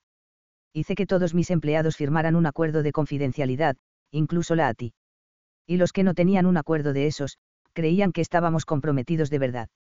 Se mudó a mi casa y todo. Créeme, no quería que esto saliera a la luz. Te creo, dice Dave con certeza. Por eso voy a firmar el contrato. Haré que mis abogados trabajen con los tuyos en los detalles. Espero que no me estás mintiendo ahora y que cumplas con los términos de nuestro acuerdo. Por supuesto. Aunque te cueste creerlo, mentir no está en mi naturaleza, Dave. Confieso que me sentía fatal cada vez que fingíamos con vosotros. A la Ati le pasaba lo mismo. Así que no voy a fallarte. Ahora tengo confianza en ti. Y tal vez otro hombre te habría mandado a la mierda, pero encuentro que todo esto ha sido fascinante, y he disfrutado presenciando tu cambio. Antes eras un hombre difícil de entender, pero la Ati ha limado tus asperezas. Ahora conoces tus prioridades. Y, francamente, eres más soportable. Incluso me lo he pasado genial en algunos momentos, no solo viéndote luchar, sino también teniendo algunas conversaciones sinceras contigo. Has madurado, Huxley, y te considero un amigo, aunque todo empezara con una farsa. Espero que puedas solucionar las cosas con la Ati, porque disfrutamos de verdad de su compañía. Vaya, digo. Sinceramente, no esperaba que dijeras eso. Pensaba que esta conversación tomaría un rumbo completamente diferente, y estaba dispuesto a rogarte y suplicarte. Dave mira el reloj. Aún tengo 5 minutos, si quieres ponerte de rodillas y hacer un poco de penitencia, tú mismo. Se ríe, y yo me muevo, nervioso, porque, joder, lo habría hecho. Pero, en serio, no puedo dejar de pensar en veros juntos después de la clase de bebés. Sabía que habíais cambiado. Sabía que te había suavizado. Tu frialdad ha desaparecido, y me gusta. He disfrutado de tu transformación, y espero que continúes en esa línea. Eres un buen hombre, Huxley. Ahora, empieza a buscar la manera de solucionar esto con la Ati, porque sé que él iba a querer que vosotros dos acudáis juntos a nuestra boda. Sería genial, Dave. Gracias. De verdad, gracias por todo. Va hacia la puerta de mi despacho. Soy un tipo bastante comprensivo que puede encontrar la parte buena de casi todas las situaciones. Pero debes saber que es probable que no veas el mismo respeto por parte de otros socios comerciales, así que yo no volvería a recurrir a una prometida falsa o a un embarazo inexistente en cuestiones comerciales de aquí en adelante. Créeme, nunca más. Me alegro de oírlo. Estaremos en contacto. Me despide con la mano y se va. Cuando sé que está al final del pasillo, me desplomo en la silla y suelto un suspiro. ¡Santo Dios! Después de unos minutos, Breaker y JP entran en mi despacho. Oh, joder, esto no tiene buena pinta, suelta Breaker. Tiene sudor en la frente. JP da un paso más. Joder, es el sudor. Y nunca suda. ¿Qué ha pasado? Estamos arruinados. Pregunta Breaker. Enlazo las manos y me río. Está riéndose. ¿Eso es bueno o significa que ha perdido la cabeza? Insiste Breaker. Tiene la mirada perdida. Creo que se ha vuelto loco, responde JP. Va a firmar el contrato. ¿Qué? Sueltan mis hermanos al mismo tiempo. No tengo tiempo para hablar de ello. Quiero solucionar las cosas con la Ati. Eso es lo que más me importa. Me levanto y me paso la mano por el pelo. Y, joder, no sé ni por dónde empezar. No es algo que puedas hacer a medias, me advierte Breaker. Si se ha metido de lleno en el contrato con ella, también puede hacerlo una relación, se burla JP. Entonces se me enciende una bombilla en la cabeza. Tengo una idea, les digo, regreso a mi escritorio para coger el teléfono y las llaves. Que nuestros abogados se pongan en contacto con los de Dave. Los llamaré mientras estoy en el coche para explicarles todo. Y, sin despedirme, salgo de mi despacho y paso por delante de Carla. Tengo algunas cosas que hacer antes de esta noche. 23. La Ati. ¿Qué estoy haciendo, Kelsey? Pregunto, mirando por la ventanilla las ricas y elegantes casas de The Flats. Vas a escuchar lo que tiene que decir, repite a través del teléfono, su voz tranquilizadora no sirve para calmar mis nervios. Hace unas horas he recibido un mensaje de Huxley diciéndome que habría un coche en casa de Kelsey para recogerme a las 6:30 y que esperaba que me subiera al él. He estado a punto de enviarle un mensaje diciendo que había cambiado de opinión, que no podía ir a la cena porque la idea de ver su cara esta noche me daba náuseas. Pero Kelsey me ha hecho inspirar hondo, me ha hablado de los aspectos positivos y me ha dicho que la razón por la que estoy tan disgustada es porque amo a Huxley, y que mi disgusto no va a desaparecer hasta que escuche lo que tenga que decir. En ese momento, he pensado que tenía razón. Ahora que me acerco a mi destino, empiezo a pensar que tal vez estaba equivocada. No me veo guapa. Va a pensar que tengo un aspecto desastroso.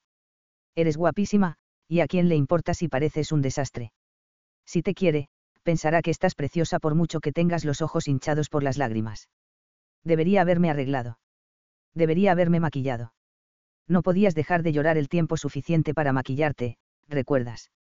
Lo intentamos, pero se te corrió por toda la cara. Esto es un error, Kelsey. De verdad, no creo que deba hacerlo. No estoy preparada. No sé si alguna vez estarás preparada, la Ati. Estoy destrozada, digo en voz baja. Creo que nunca me había sentido así. Cuando Angela me despidió, pensé que había tocado fondo, pero ese sentimiento no es nada comparado con este. Pensaba que Huxley y yo teníamos algo, y de repente me lo arrebata. Cojo aire profundamente y una lágrima resbala por mi mejilla. No sé cómo voy a hacer desaparecer mi congoja. Todas las emociones que estás experimentando son válidas, resuelve Kelsey. Pero, la Ati, hay una razón por la que quiere que vayas esta noche, por la que se ha pasado esta mañana por aquí. Sabe que ha metido la pata. Todos cometemos errores, de acuerdo, puede que el suyo haya sido más grande que otros, pero está tratando de enmendarlo. Si de verdad lo amas, le darás la oportunidad de hacerlo. Eso es el amor, ¿no? Es decir, no hemos tenido que perdonarnos la una a la otra por todo lo que nos hemos hecho sin tener en cuenta la verdad. Me corren más lágrimas por la cara mientras observo el familiar portón que protege la casa de Huxley. No se equivoca. Dios, hace solo unas semanas fue a Kelsey a quien le hice daño por lo que solté por mi estúpida boca, por hablar sin pensar, y ella me perdonó. Inspiro hondo, el conductor pulsa un botón y abre la verja. No hay vuelta atrás. Mientras entramos, veo a Huxley de pie delante de la puerta, en el porche, esperándome. Oh, Dios, lo estoy viendo. Kelsey, no puedo hacer esto. No puedo. Soy un desastre. Entonces, serás un desastre. Te quiero, hermana. Tienes un buen corazón. Compártelo con él. Y corta la llamada justo cuando el conductor aparca el coche. Me limpio las lágrimas como puedo, pero, por desgracia, siguen cayendo, incluso cuando Huxley se acerca al coche y abre la puerta. Cuando me ve, el arrepentimiento atraviesa su mirada antes de ofrecerme la mano. Como no estoy dispuesta a cogérsela, salgo del coche sin su ayuda. No dice nada, pero leo la decepción en la postura de sus hombros ante mi negativa. Se aclara la garganta. Gracias por venir, dice. Me limpio la cara y asiento, con la garganta tan apretada que me resulta casi imposible pronunciar una palabra. Unas crudas y tumultuosas emociones se agolpan en mi interior, y, al verlo con unos sencillos vaqueros y una camiseta, con el pelo alborotado por haberse pasado la mano por él una y otra vez, esas emociones se disparan y me hacen caer en una espiral de incertidumbre. Debería estar aquí. Debo darle una segunda oportunidad. Si me siento así de mal por un desamor, ¿qué podría llegar a hacerme en el futuro? ¿Y por qué exactamente estoy sufriendo unas emociones tan intensas? Es casi segura de que Kelsey tiene razón. Lo quiero mucho, más de lo que pensaba. Mi corazón se siente atraído por el suyo. Y me duele por él. Pero mi corazón también es cauteloso. Es como si el suyo estuviera jugando un tira y afloja con el mío, y me lo desgarrara en todas las direcciones, provocando en mí ansiedad e incertidumbre. ¿Te importa si entramos? Me pregunta. Cuando niego con la cabeza, hace un gesto hacia la puerta y, al pasar por delante de él, me pone la mano en la parte baja de la espalda. Siento como un rayo en la columna vertebral que me obliga a enderezarme, a ponerme tensa. Se da cuenta al instante y retira la mano, probablemente interpretando que no quiero que me toque. Pero mi reacción no se debe a que no quiera sentir su contacto, sino a que no me he dado cuenta de lo mucho que lo he echado de menos. Me abre la puerta. Lo tengo todo preparado en el comedor, me dice cuando paso. Todo preparado. ¿Qué significa eso? ¿Qué tenía que preparar exactamente? Nerviosa y ansiosa, voy directa al comedor, donde veo la mesa puesta para dos. Sobre la ella hay dos grandes platos, dos vasos llenos de agua y una carpeta con dos bolígrafos. Las luces están apagadas, Fleetwood Mac suena de fondo y no parece haber nadie más en la casa que Huxley y yo. Pasa por delante de mí hasta la silla en la que me suelo sentar y la separa de la mesa, esperando a que tome asiento. La cabeza me da vueltas mientras me acomodo, y miro la carpeta, con la mente acelerada. ¿Qué hay ahí dentro? Huxley me imita, pero, en lugar de ponerse detrás de su plato, acerca la silla a la mía y se gira hacia mí. A ti. Me vuelvo también hacia él, inspirando hondo, con una lágrima resbalando por mi mejilla. Nena. Dice en voz baja, alarga la mano y me limpia la lágrima. Por favor, no llores. ¿Qué quieres, Huxley? Pregunto, obligándome a decir las palabras. Te quiero a ti, a ti, dice, sentándose más recto, con una mirada preocupada. La has cagado. Lo sé. Créeme, sé lo patético que he sido. Ha sido el mayor error de mi vida, cargar contra nosotros y echarte la culpa de algo que, en el fondo, sé que nunca harías. No se me escapa que ha dicho, nosotros.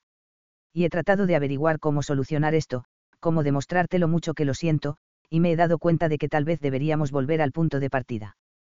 ¿Qué quieres decir? Pregunto, muy confundida.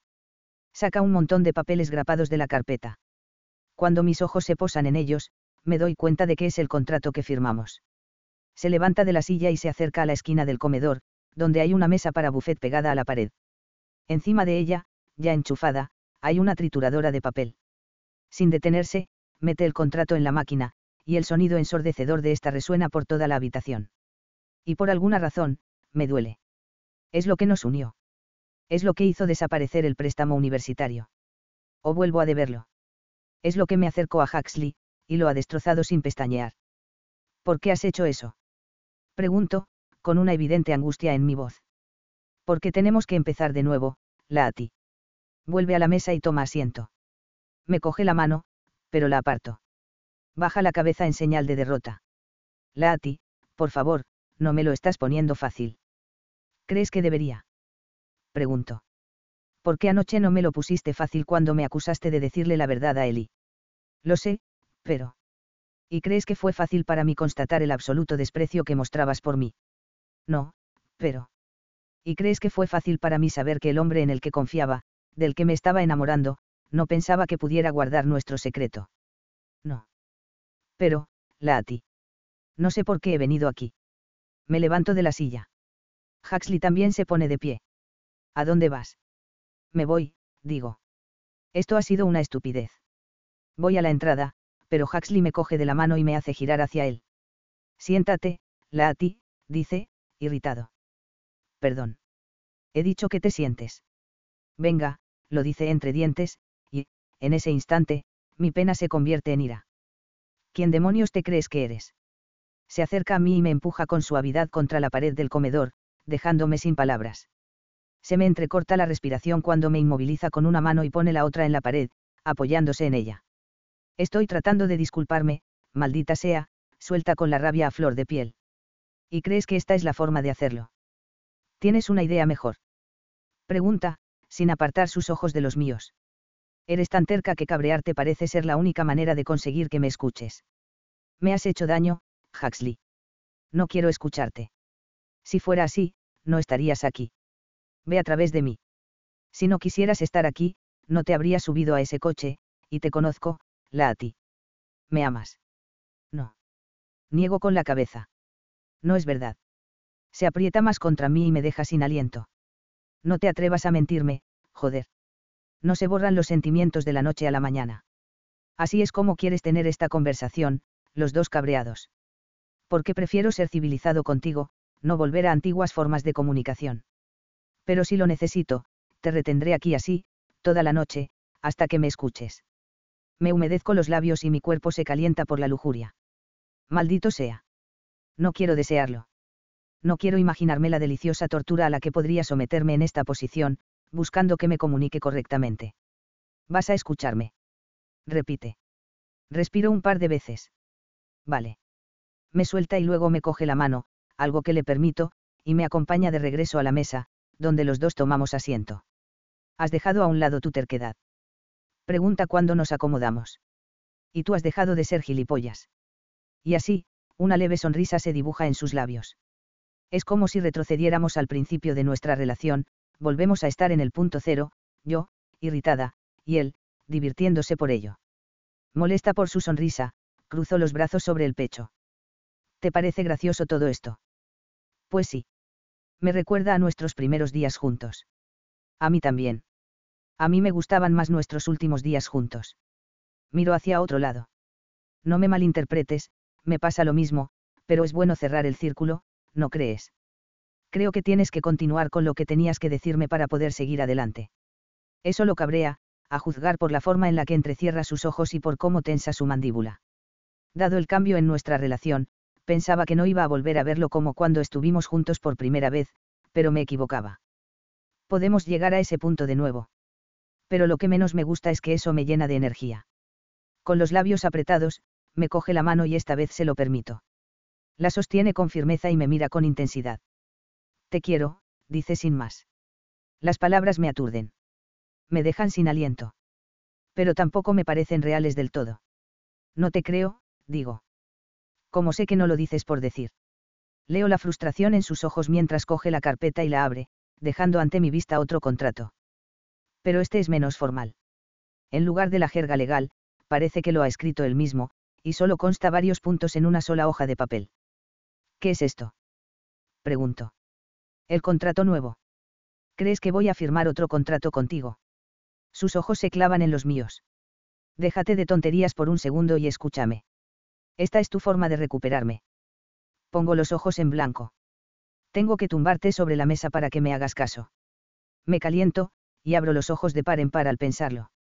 La pasión. La intriga. El anhelo. La necesidad. No, no, digo, levantando la mano mientras se mueve. Que no se te ocurra siquiera. Entonces, escúchame y no me veré obligado a tomar medidas extremas. Dios, es irritante lo dominante que es. Dominante y posesivo. Pero también me encanta. ¿Qué me pasa? Lo siento, Laati, por muchas cosas, dice, con una mirada menos acerada. Siento haberte culpado de algo cuando no tenía ningún derecho a ello. Siento haberme cargado tu confianza de un plumazo. Siento no haberme apoyado en ti cuando debí hacerlo. Y lo más importante, siento haberte hecho daño. Verte llorar, verte tan alterada, y saber que ese dolor es por mi culpa me está matando. Y así, con esa voz tranquilizadora, va disipando mi irritación y la tensión abandona mis hombros. Lo miro, más dispuesta a escucharlo. Me di cuenta rápidamente de mi error cuando hiciste los preparativos para marcharte. Cuando te subiste al coche de tu hermana, sentía el corazón en la garganta. Y cuando te vi alejarte, supe que te llevabas contigo una gran parte de mí. Me dejó destrozado ver que te ibas, lo que me hizo darme cuenta de que te quiero. Te quiero más de lo que jamás pensé que era posible amar a alguien. Y fue como darme un golpe contra una pared de ladrillos. Necesito que seas parte de mi vida, Laati. Necesito que seas un elemento permanente en ella. Por eso se me ha ocurrido este contrato. Léemelo, digo sin coger el papel. Mis expresiones legales no estarán a la altura, así que no te burles de mí, me advierte, se aclara la garganta y sonrío para mis adentros. Este contrato vincula a Huxley Kane y a Laati Gardner una vez que se hayan acordado los términos y estén presentes las firmas al pie. Tienes razón, tu terminología está mal. Me costó mucho escribirlo. Ten paciencia. Echa los hombros hacia atrás y lee un poco más. Las siguientes peticiones deben ser seguidas por ambas partes. Petición número 1. Después de pensarlo y considerarlo detenidamente, Laati acepta perdonar a Huxley por ser un gran gilipollas. Te agradezco que uses, gran, como adjetivo, porque eso es lo que eres. Lo soy, acepta, y se alivia más la tensión. Petición número 2. Después de una buena sesión de redecoración, que incluirá lo que Laati quiera, sonrío ante eso, Laati deberá mudarse permanentemente con Huxley, concretamente, a su dormitorio, donde él ya ha hecho espacio en el armario para su ropa. ¿Para mi ropa o para los artículos que elegiste para mí? Pregunto. Para lo que quieras. Prefiero una mezcla de ambas cosas. Hecho. Su expresión se suaviza mientras continúa. Petición número 3. Laati renuncia a todos sus papeles anteriores de falsa prometida y falsa embarazada. Huxley reconoce que fue una mala idea y ya ha aclarado las cosas con Dave. Quiere que Laati viva mejor ahora, libre de cualquier premisa. ¿Que viva mejor? Pregunto con una ceja arqueada. Él asiente. ¿Y lo has aclarado todo con Dave? ¿De verdad? Sí, hoy he hablado con él. Tampoco es que le pareciera bien que le dijera que lo había jodido todo contigo, así que me dijo que era mejor que te recuperara. Le dije que tenía la intención de hacerlo y que ya tenía planeada una cena contigo. Dave es un hombre inteligente. Me echo el pelo hacia atrás por encima del hombro, pues necesito tener las manos ocupadas. Petición número 4.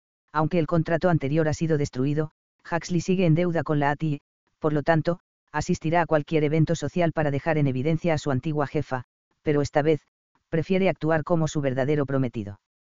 Me mira. He oído bien. Verdadero prometido. Petición número 5. Laati se da cuenta de que Huxley es un pobre desgraciado sin ella. Que no solo la anhela en su vida, sino que la necesita en ella. Se ha convertido en un elemento permanente y no tenerla en su vida no es negociable. Lo que me lleva a, petición número 6, que Laati siga a Huxley hasta la azotea. Huxley se levanta y me tiende la mano. No se la cojo de inmediato. Ni siquiera estoy segura de poder hacerlo con lo temblorosa que estoy. Laati. Voy a necesitar que mi abogado revise ese contrato, digo, reuniendo todo mi valor. Su sonrisa casi me hace caer, es tan brillante y atractiva que me llena de alegría.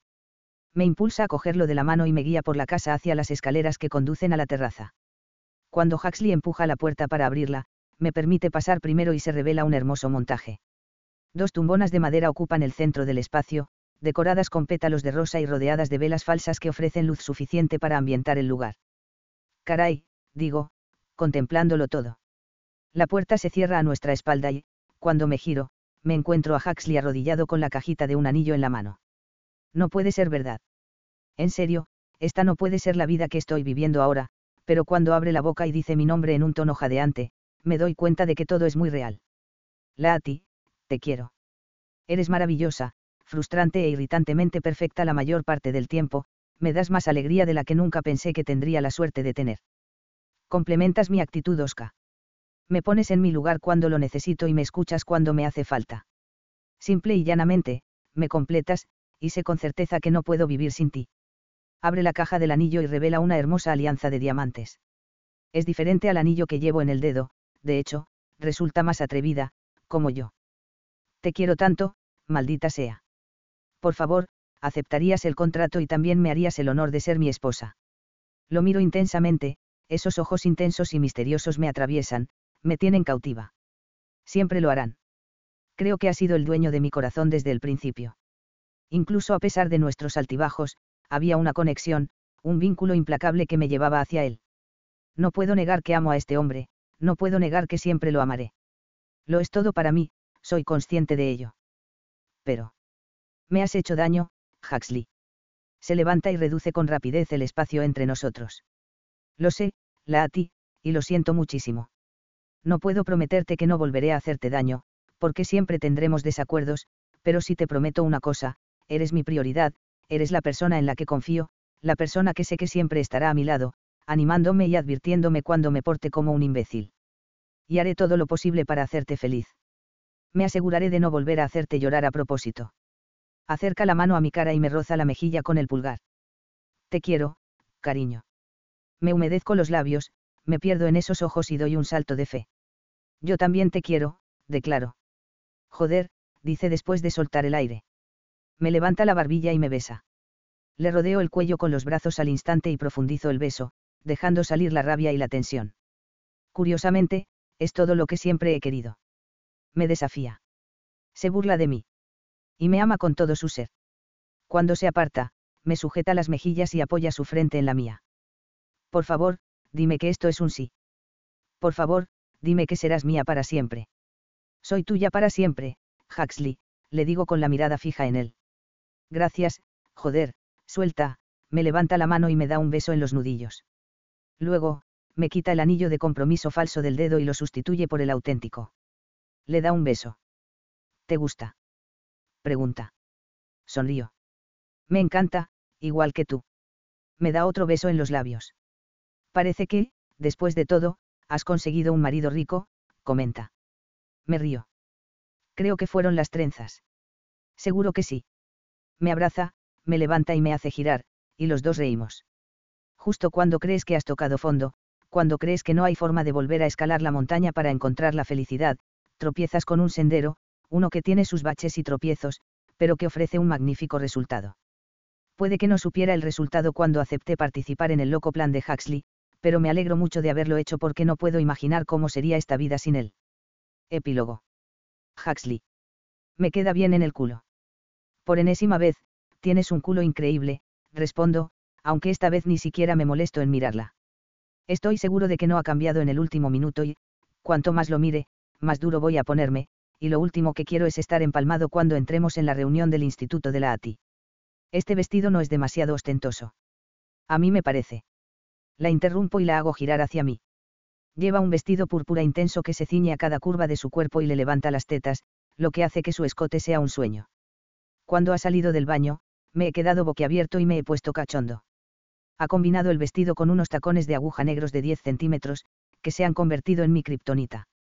Me he acercado a ella al instante, pero me ha detenido extendiendo el brazo con rigidez, diciéndome que no podía tocarla hasta después de la reunión porque no quería que le estropeara el pelo o el maquillaje. Y no la he tocado en casa, pero en el momento en que hemos entrado en el coche, he levantado la barrera protectora, me he puesto sus piernas sobre los hombros y la he devorado hasta que se ha corrido 2 veces. A cambio, me ha hecho una de las mamadas más rápidas de mi vida. Estaba preparado y a punto de estallar con su sabor en mis labios, así que no me ha llevado mucho tiempo. Aunque no me ha permitido tirarle del pelo como me gusta hacer normalmente. Satisfechos, nos hemos dirigido al Hotel Beverly Hills Air, lo que ha hecho que la ATI suelte una carcajada, dado el comienzo de nuestra relación, ya que es el hotel en el que se desarrollaron muchas escenas de Pretty Woman. El vestido es perfecto, nena. Te prometo que estás increíble. La beso en la mejilla y luego acerco los labios a su oreja. Tan increíble que me está costando hasta el último gramo de mi control no follar contigo aquí mismo, en el pasillo.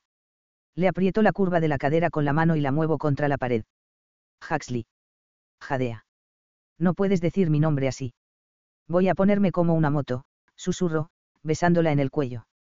Ella ladea la cabeza. Nena, estás jugando conmigo. Eres tú el que juega conmigo, afirma mientras le beso el punto sensible debajo de la oreja. Gime por lo bajo. Laati, si no quieres que follemos aquí mismo. Disculpen, estamos celebrando una reunión de instituto, dice una voz chillona. Cuando me alejo, me encuentro con una mujer con un vestido color rosa chicle. Hay un hombre colgado de su brazo, pero, sinceramente, no hay química entre ellos. No hay conexión en sus miradas, no está pendiente de ella.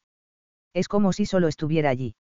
Cuando por fin me fijo en la mujer que nos ha hablado, me doy cuenta de que es Anjala. Oh, Laati. Dice Anjala, llevándose la mano al pecho. Me fijo en cómo recorre a mi prometida con los ojos. Veo que aprieta los labios con fuerza, y sé en ese momento que está celosa. Cuando Laati se aferra a mi mano, sé que ella también se ha dado cuenta. No me he fijado en que eras tú. Anjala se vuelve hacia mí. Huxley, ¿cómo estás? No me gusta que piense que somos amigos. Muy bien. Respondo, levanto la mano de Laati y le doy un beso en los nudillos, es la mano en la que lleva el anillo de compromiso. Los ojos de Anjala caen en la alianza y le cuesta mucho disimular sus emociones, está claramente desgarrada por los celos. Siento haber perdido el control, pero mi chica está impresionante con este vestido y no puedo quitarle las manos de encima. Me ha hecho prometerle que no le estropearía el peinado y el maquillaje, pero creo que he hecho un buen trabajo en el coche, no. Entorna los ojos, pero entonces debe darse cuenta de que tiene que aguantarse, porque se endereza y se apoya en su pareja, que, por desgracia para ella, está mirando a otra mujer. Oh, sí, a Brad y a mí también nos ha costado controlarnos en el coche. Siempre está excitado. Él no le sigue la conversación, sino que se muerde el labio cuando pasa una rubia. ¿Y quién? Pregúntala a ti. Anjala agita despectivamente la mano. Se aburrió. Es decir, que él rompió con ella. Pero Brad y yo estamos pasando nuestro mejor momento, ¿verdad? Tira del brazo de Brad. Voy al baño, se disculpa él, y, sin decir nada más, sigue a la rubia. ¿Y qué? ¿Habéis fijado una fecha? Pregunta Anjala, que sigue fingiendo estar radiante. El 10 de diciembre, replícala a ti. Iremos a Tulum con nuestros amigos y familiares más cercanos para celebrar la boda durante 2 semanas. Oh, qué guay. Anjala se anima, sin entender que no está invitada. Reservo ya el billete. Es muy obtusa. No, no es necesario. No vas a asistir. Laati, soy tu mejor amiga, protesta con el ceño fruncido. No, eso no es cierto. Laati niega con la cabeza. Esa confianza en sí misma me pone muy cachondo. Espero que no planee quedarse en la reunión mucho tiempo. Pero gracias por pensar eso de mí. Laati sonríe. Ah, y oye, he oído que tus 2 principales patrocinadores retiraron su apoyo publicitario. Debe de haber sido duro perderlos. Anjala frunce el ceño. Sé lo difícil que era mantener contentas esa clase de cuentas, ya que siempre era yo quien se aseguraba de que tuvieran todo lo que necesitaban. Qué pena, pero, oye. Laati le guiña un ojo, al menos te ahorras dinero contratando empleados mediocres. Frunce más el ceño. ¿Has visto que Kelsey y yo llevamos ahora una empresa? Acabamos de firmar un contrato de $1 millón con Dave Towney. Estamos muy metidas en el asunto y pensamos contratar a mucha gente para gestionarlo todo. Pero no te preocupes, dejaremos que los empleados mediocres estén a tu disposición. Solo queremos a los mejores, así que les pagamos lo que se merecen. Y de todos modos. Laati se acerca y me da un beso en la mejilla, ya me he cansado de esto. Vamos a tomar una hamburguesa. Sonrío. A Portland. Me apetece mogollón una de esas hamburguesas. No podría ocurrírseme nada más perfecto. Laati se vuelve hacia Anjala. No me ha resultado agradable verte de nuevo. Cuídate, Anjala. Y así, de la mano, salimos del hotel y vamos directamente al coche. Una vez acomodados en el interior, llamo al piloto y le digo que vamos al aeropuerto, que lo prepare todo. Mi chica quiere una hamburguesa y vamos a por ella. Mientras atravesamos la ciudad, pienso en la suerte que tengo. Me he equivocado en muchos aspectos, al pensar que un engaño flagrante era la forma de conseguir un negocio, al creer que Dave, a quien siempre había conocido como un tipo firme, no creía en Kein Enterprises, al imaginar que la hermosa mujer que tengo en mis brazos era capaz de la clase de traición que yo sugerí. ¡Qué ridiculez! Soy muy afortunado. He tenido que comerme el orgullo, y no volveré a darla por sentada. Tampoco voy a inventar una historia para conseguir un contrato. Laati se echa hacia mí y me pasa los labios por la mandíbula. Te quiero, Huxley. Yo también te quiero, cariño. Estoy orgulloso de ti. Muy orgulloso. No he sido demasiado cabrona. Ha sido increíblemente cabrona, pero me ha encantado. Se ríe. Quizá el broche final ha sido demasiado, pero no he podido evitarlo. Has pasado página. Asiente. Y me ha sentado muy bien. Gracias. No hace falta que me des las gracias, nena. Lo has hecho tú solita. ¿Te refieres a pillar un marido rico paseando por The Flats? El mejor puto día de mi vida. Y todo gracias a que Angela fue lo bastante tonta como para despedir a ti. Exactamente. No tienes ni idea de lo que me alegro de que te perdieras ese día, y de que aceptaras mi alocada propuesta. Bueno, debo confesar que me gusta más tu última propuesta. ¿Y la has aceptado? La he aceptado. Gracias a Dios. Angela estaba equivocada en muchas cosas, ¿sabes? Lo sé, pero ¿a qué te refieres exactamente? Eres mi mejor amiga, ti. Y mi vida es mejor por ello. Te quiero, futura esposa. Y te quiero, futuro marido, incluso a pesar de tus locuras. Me río y luego hago que olvide todo con un beso profundo y apasionado. Mi preciosa, sexy e increíble chica. La vida nunca será aburrida con esta fiera a mi lado. Los días de lluvia nunca serán lúgubres. La vida será divertida, llena de aventuras y locuras, y mejor de lo que jamás había pensado que podía ser así. Mejor de lo que nunca he merecido.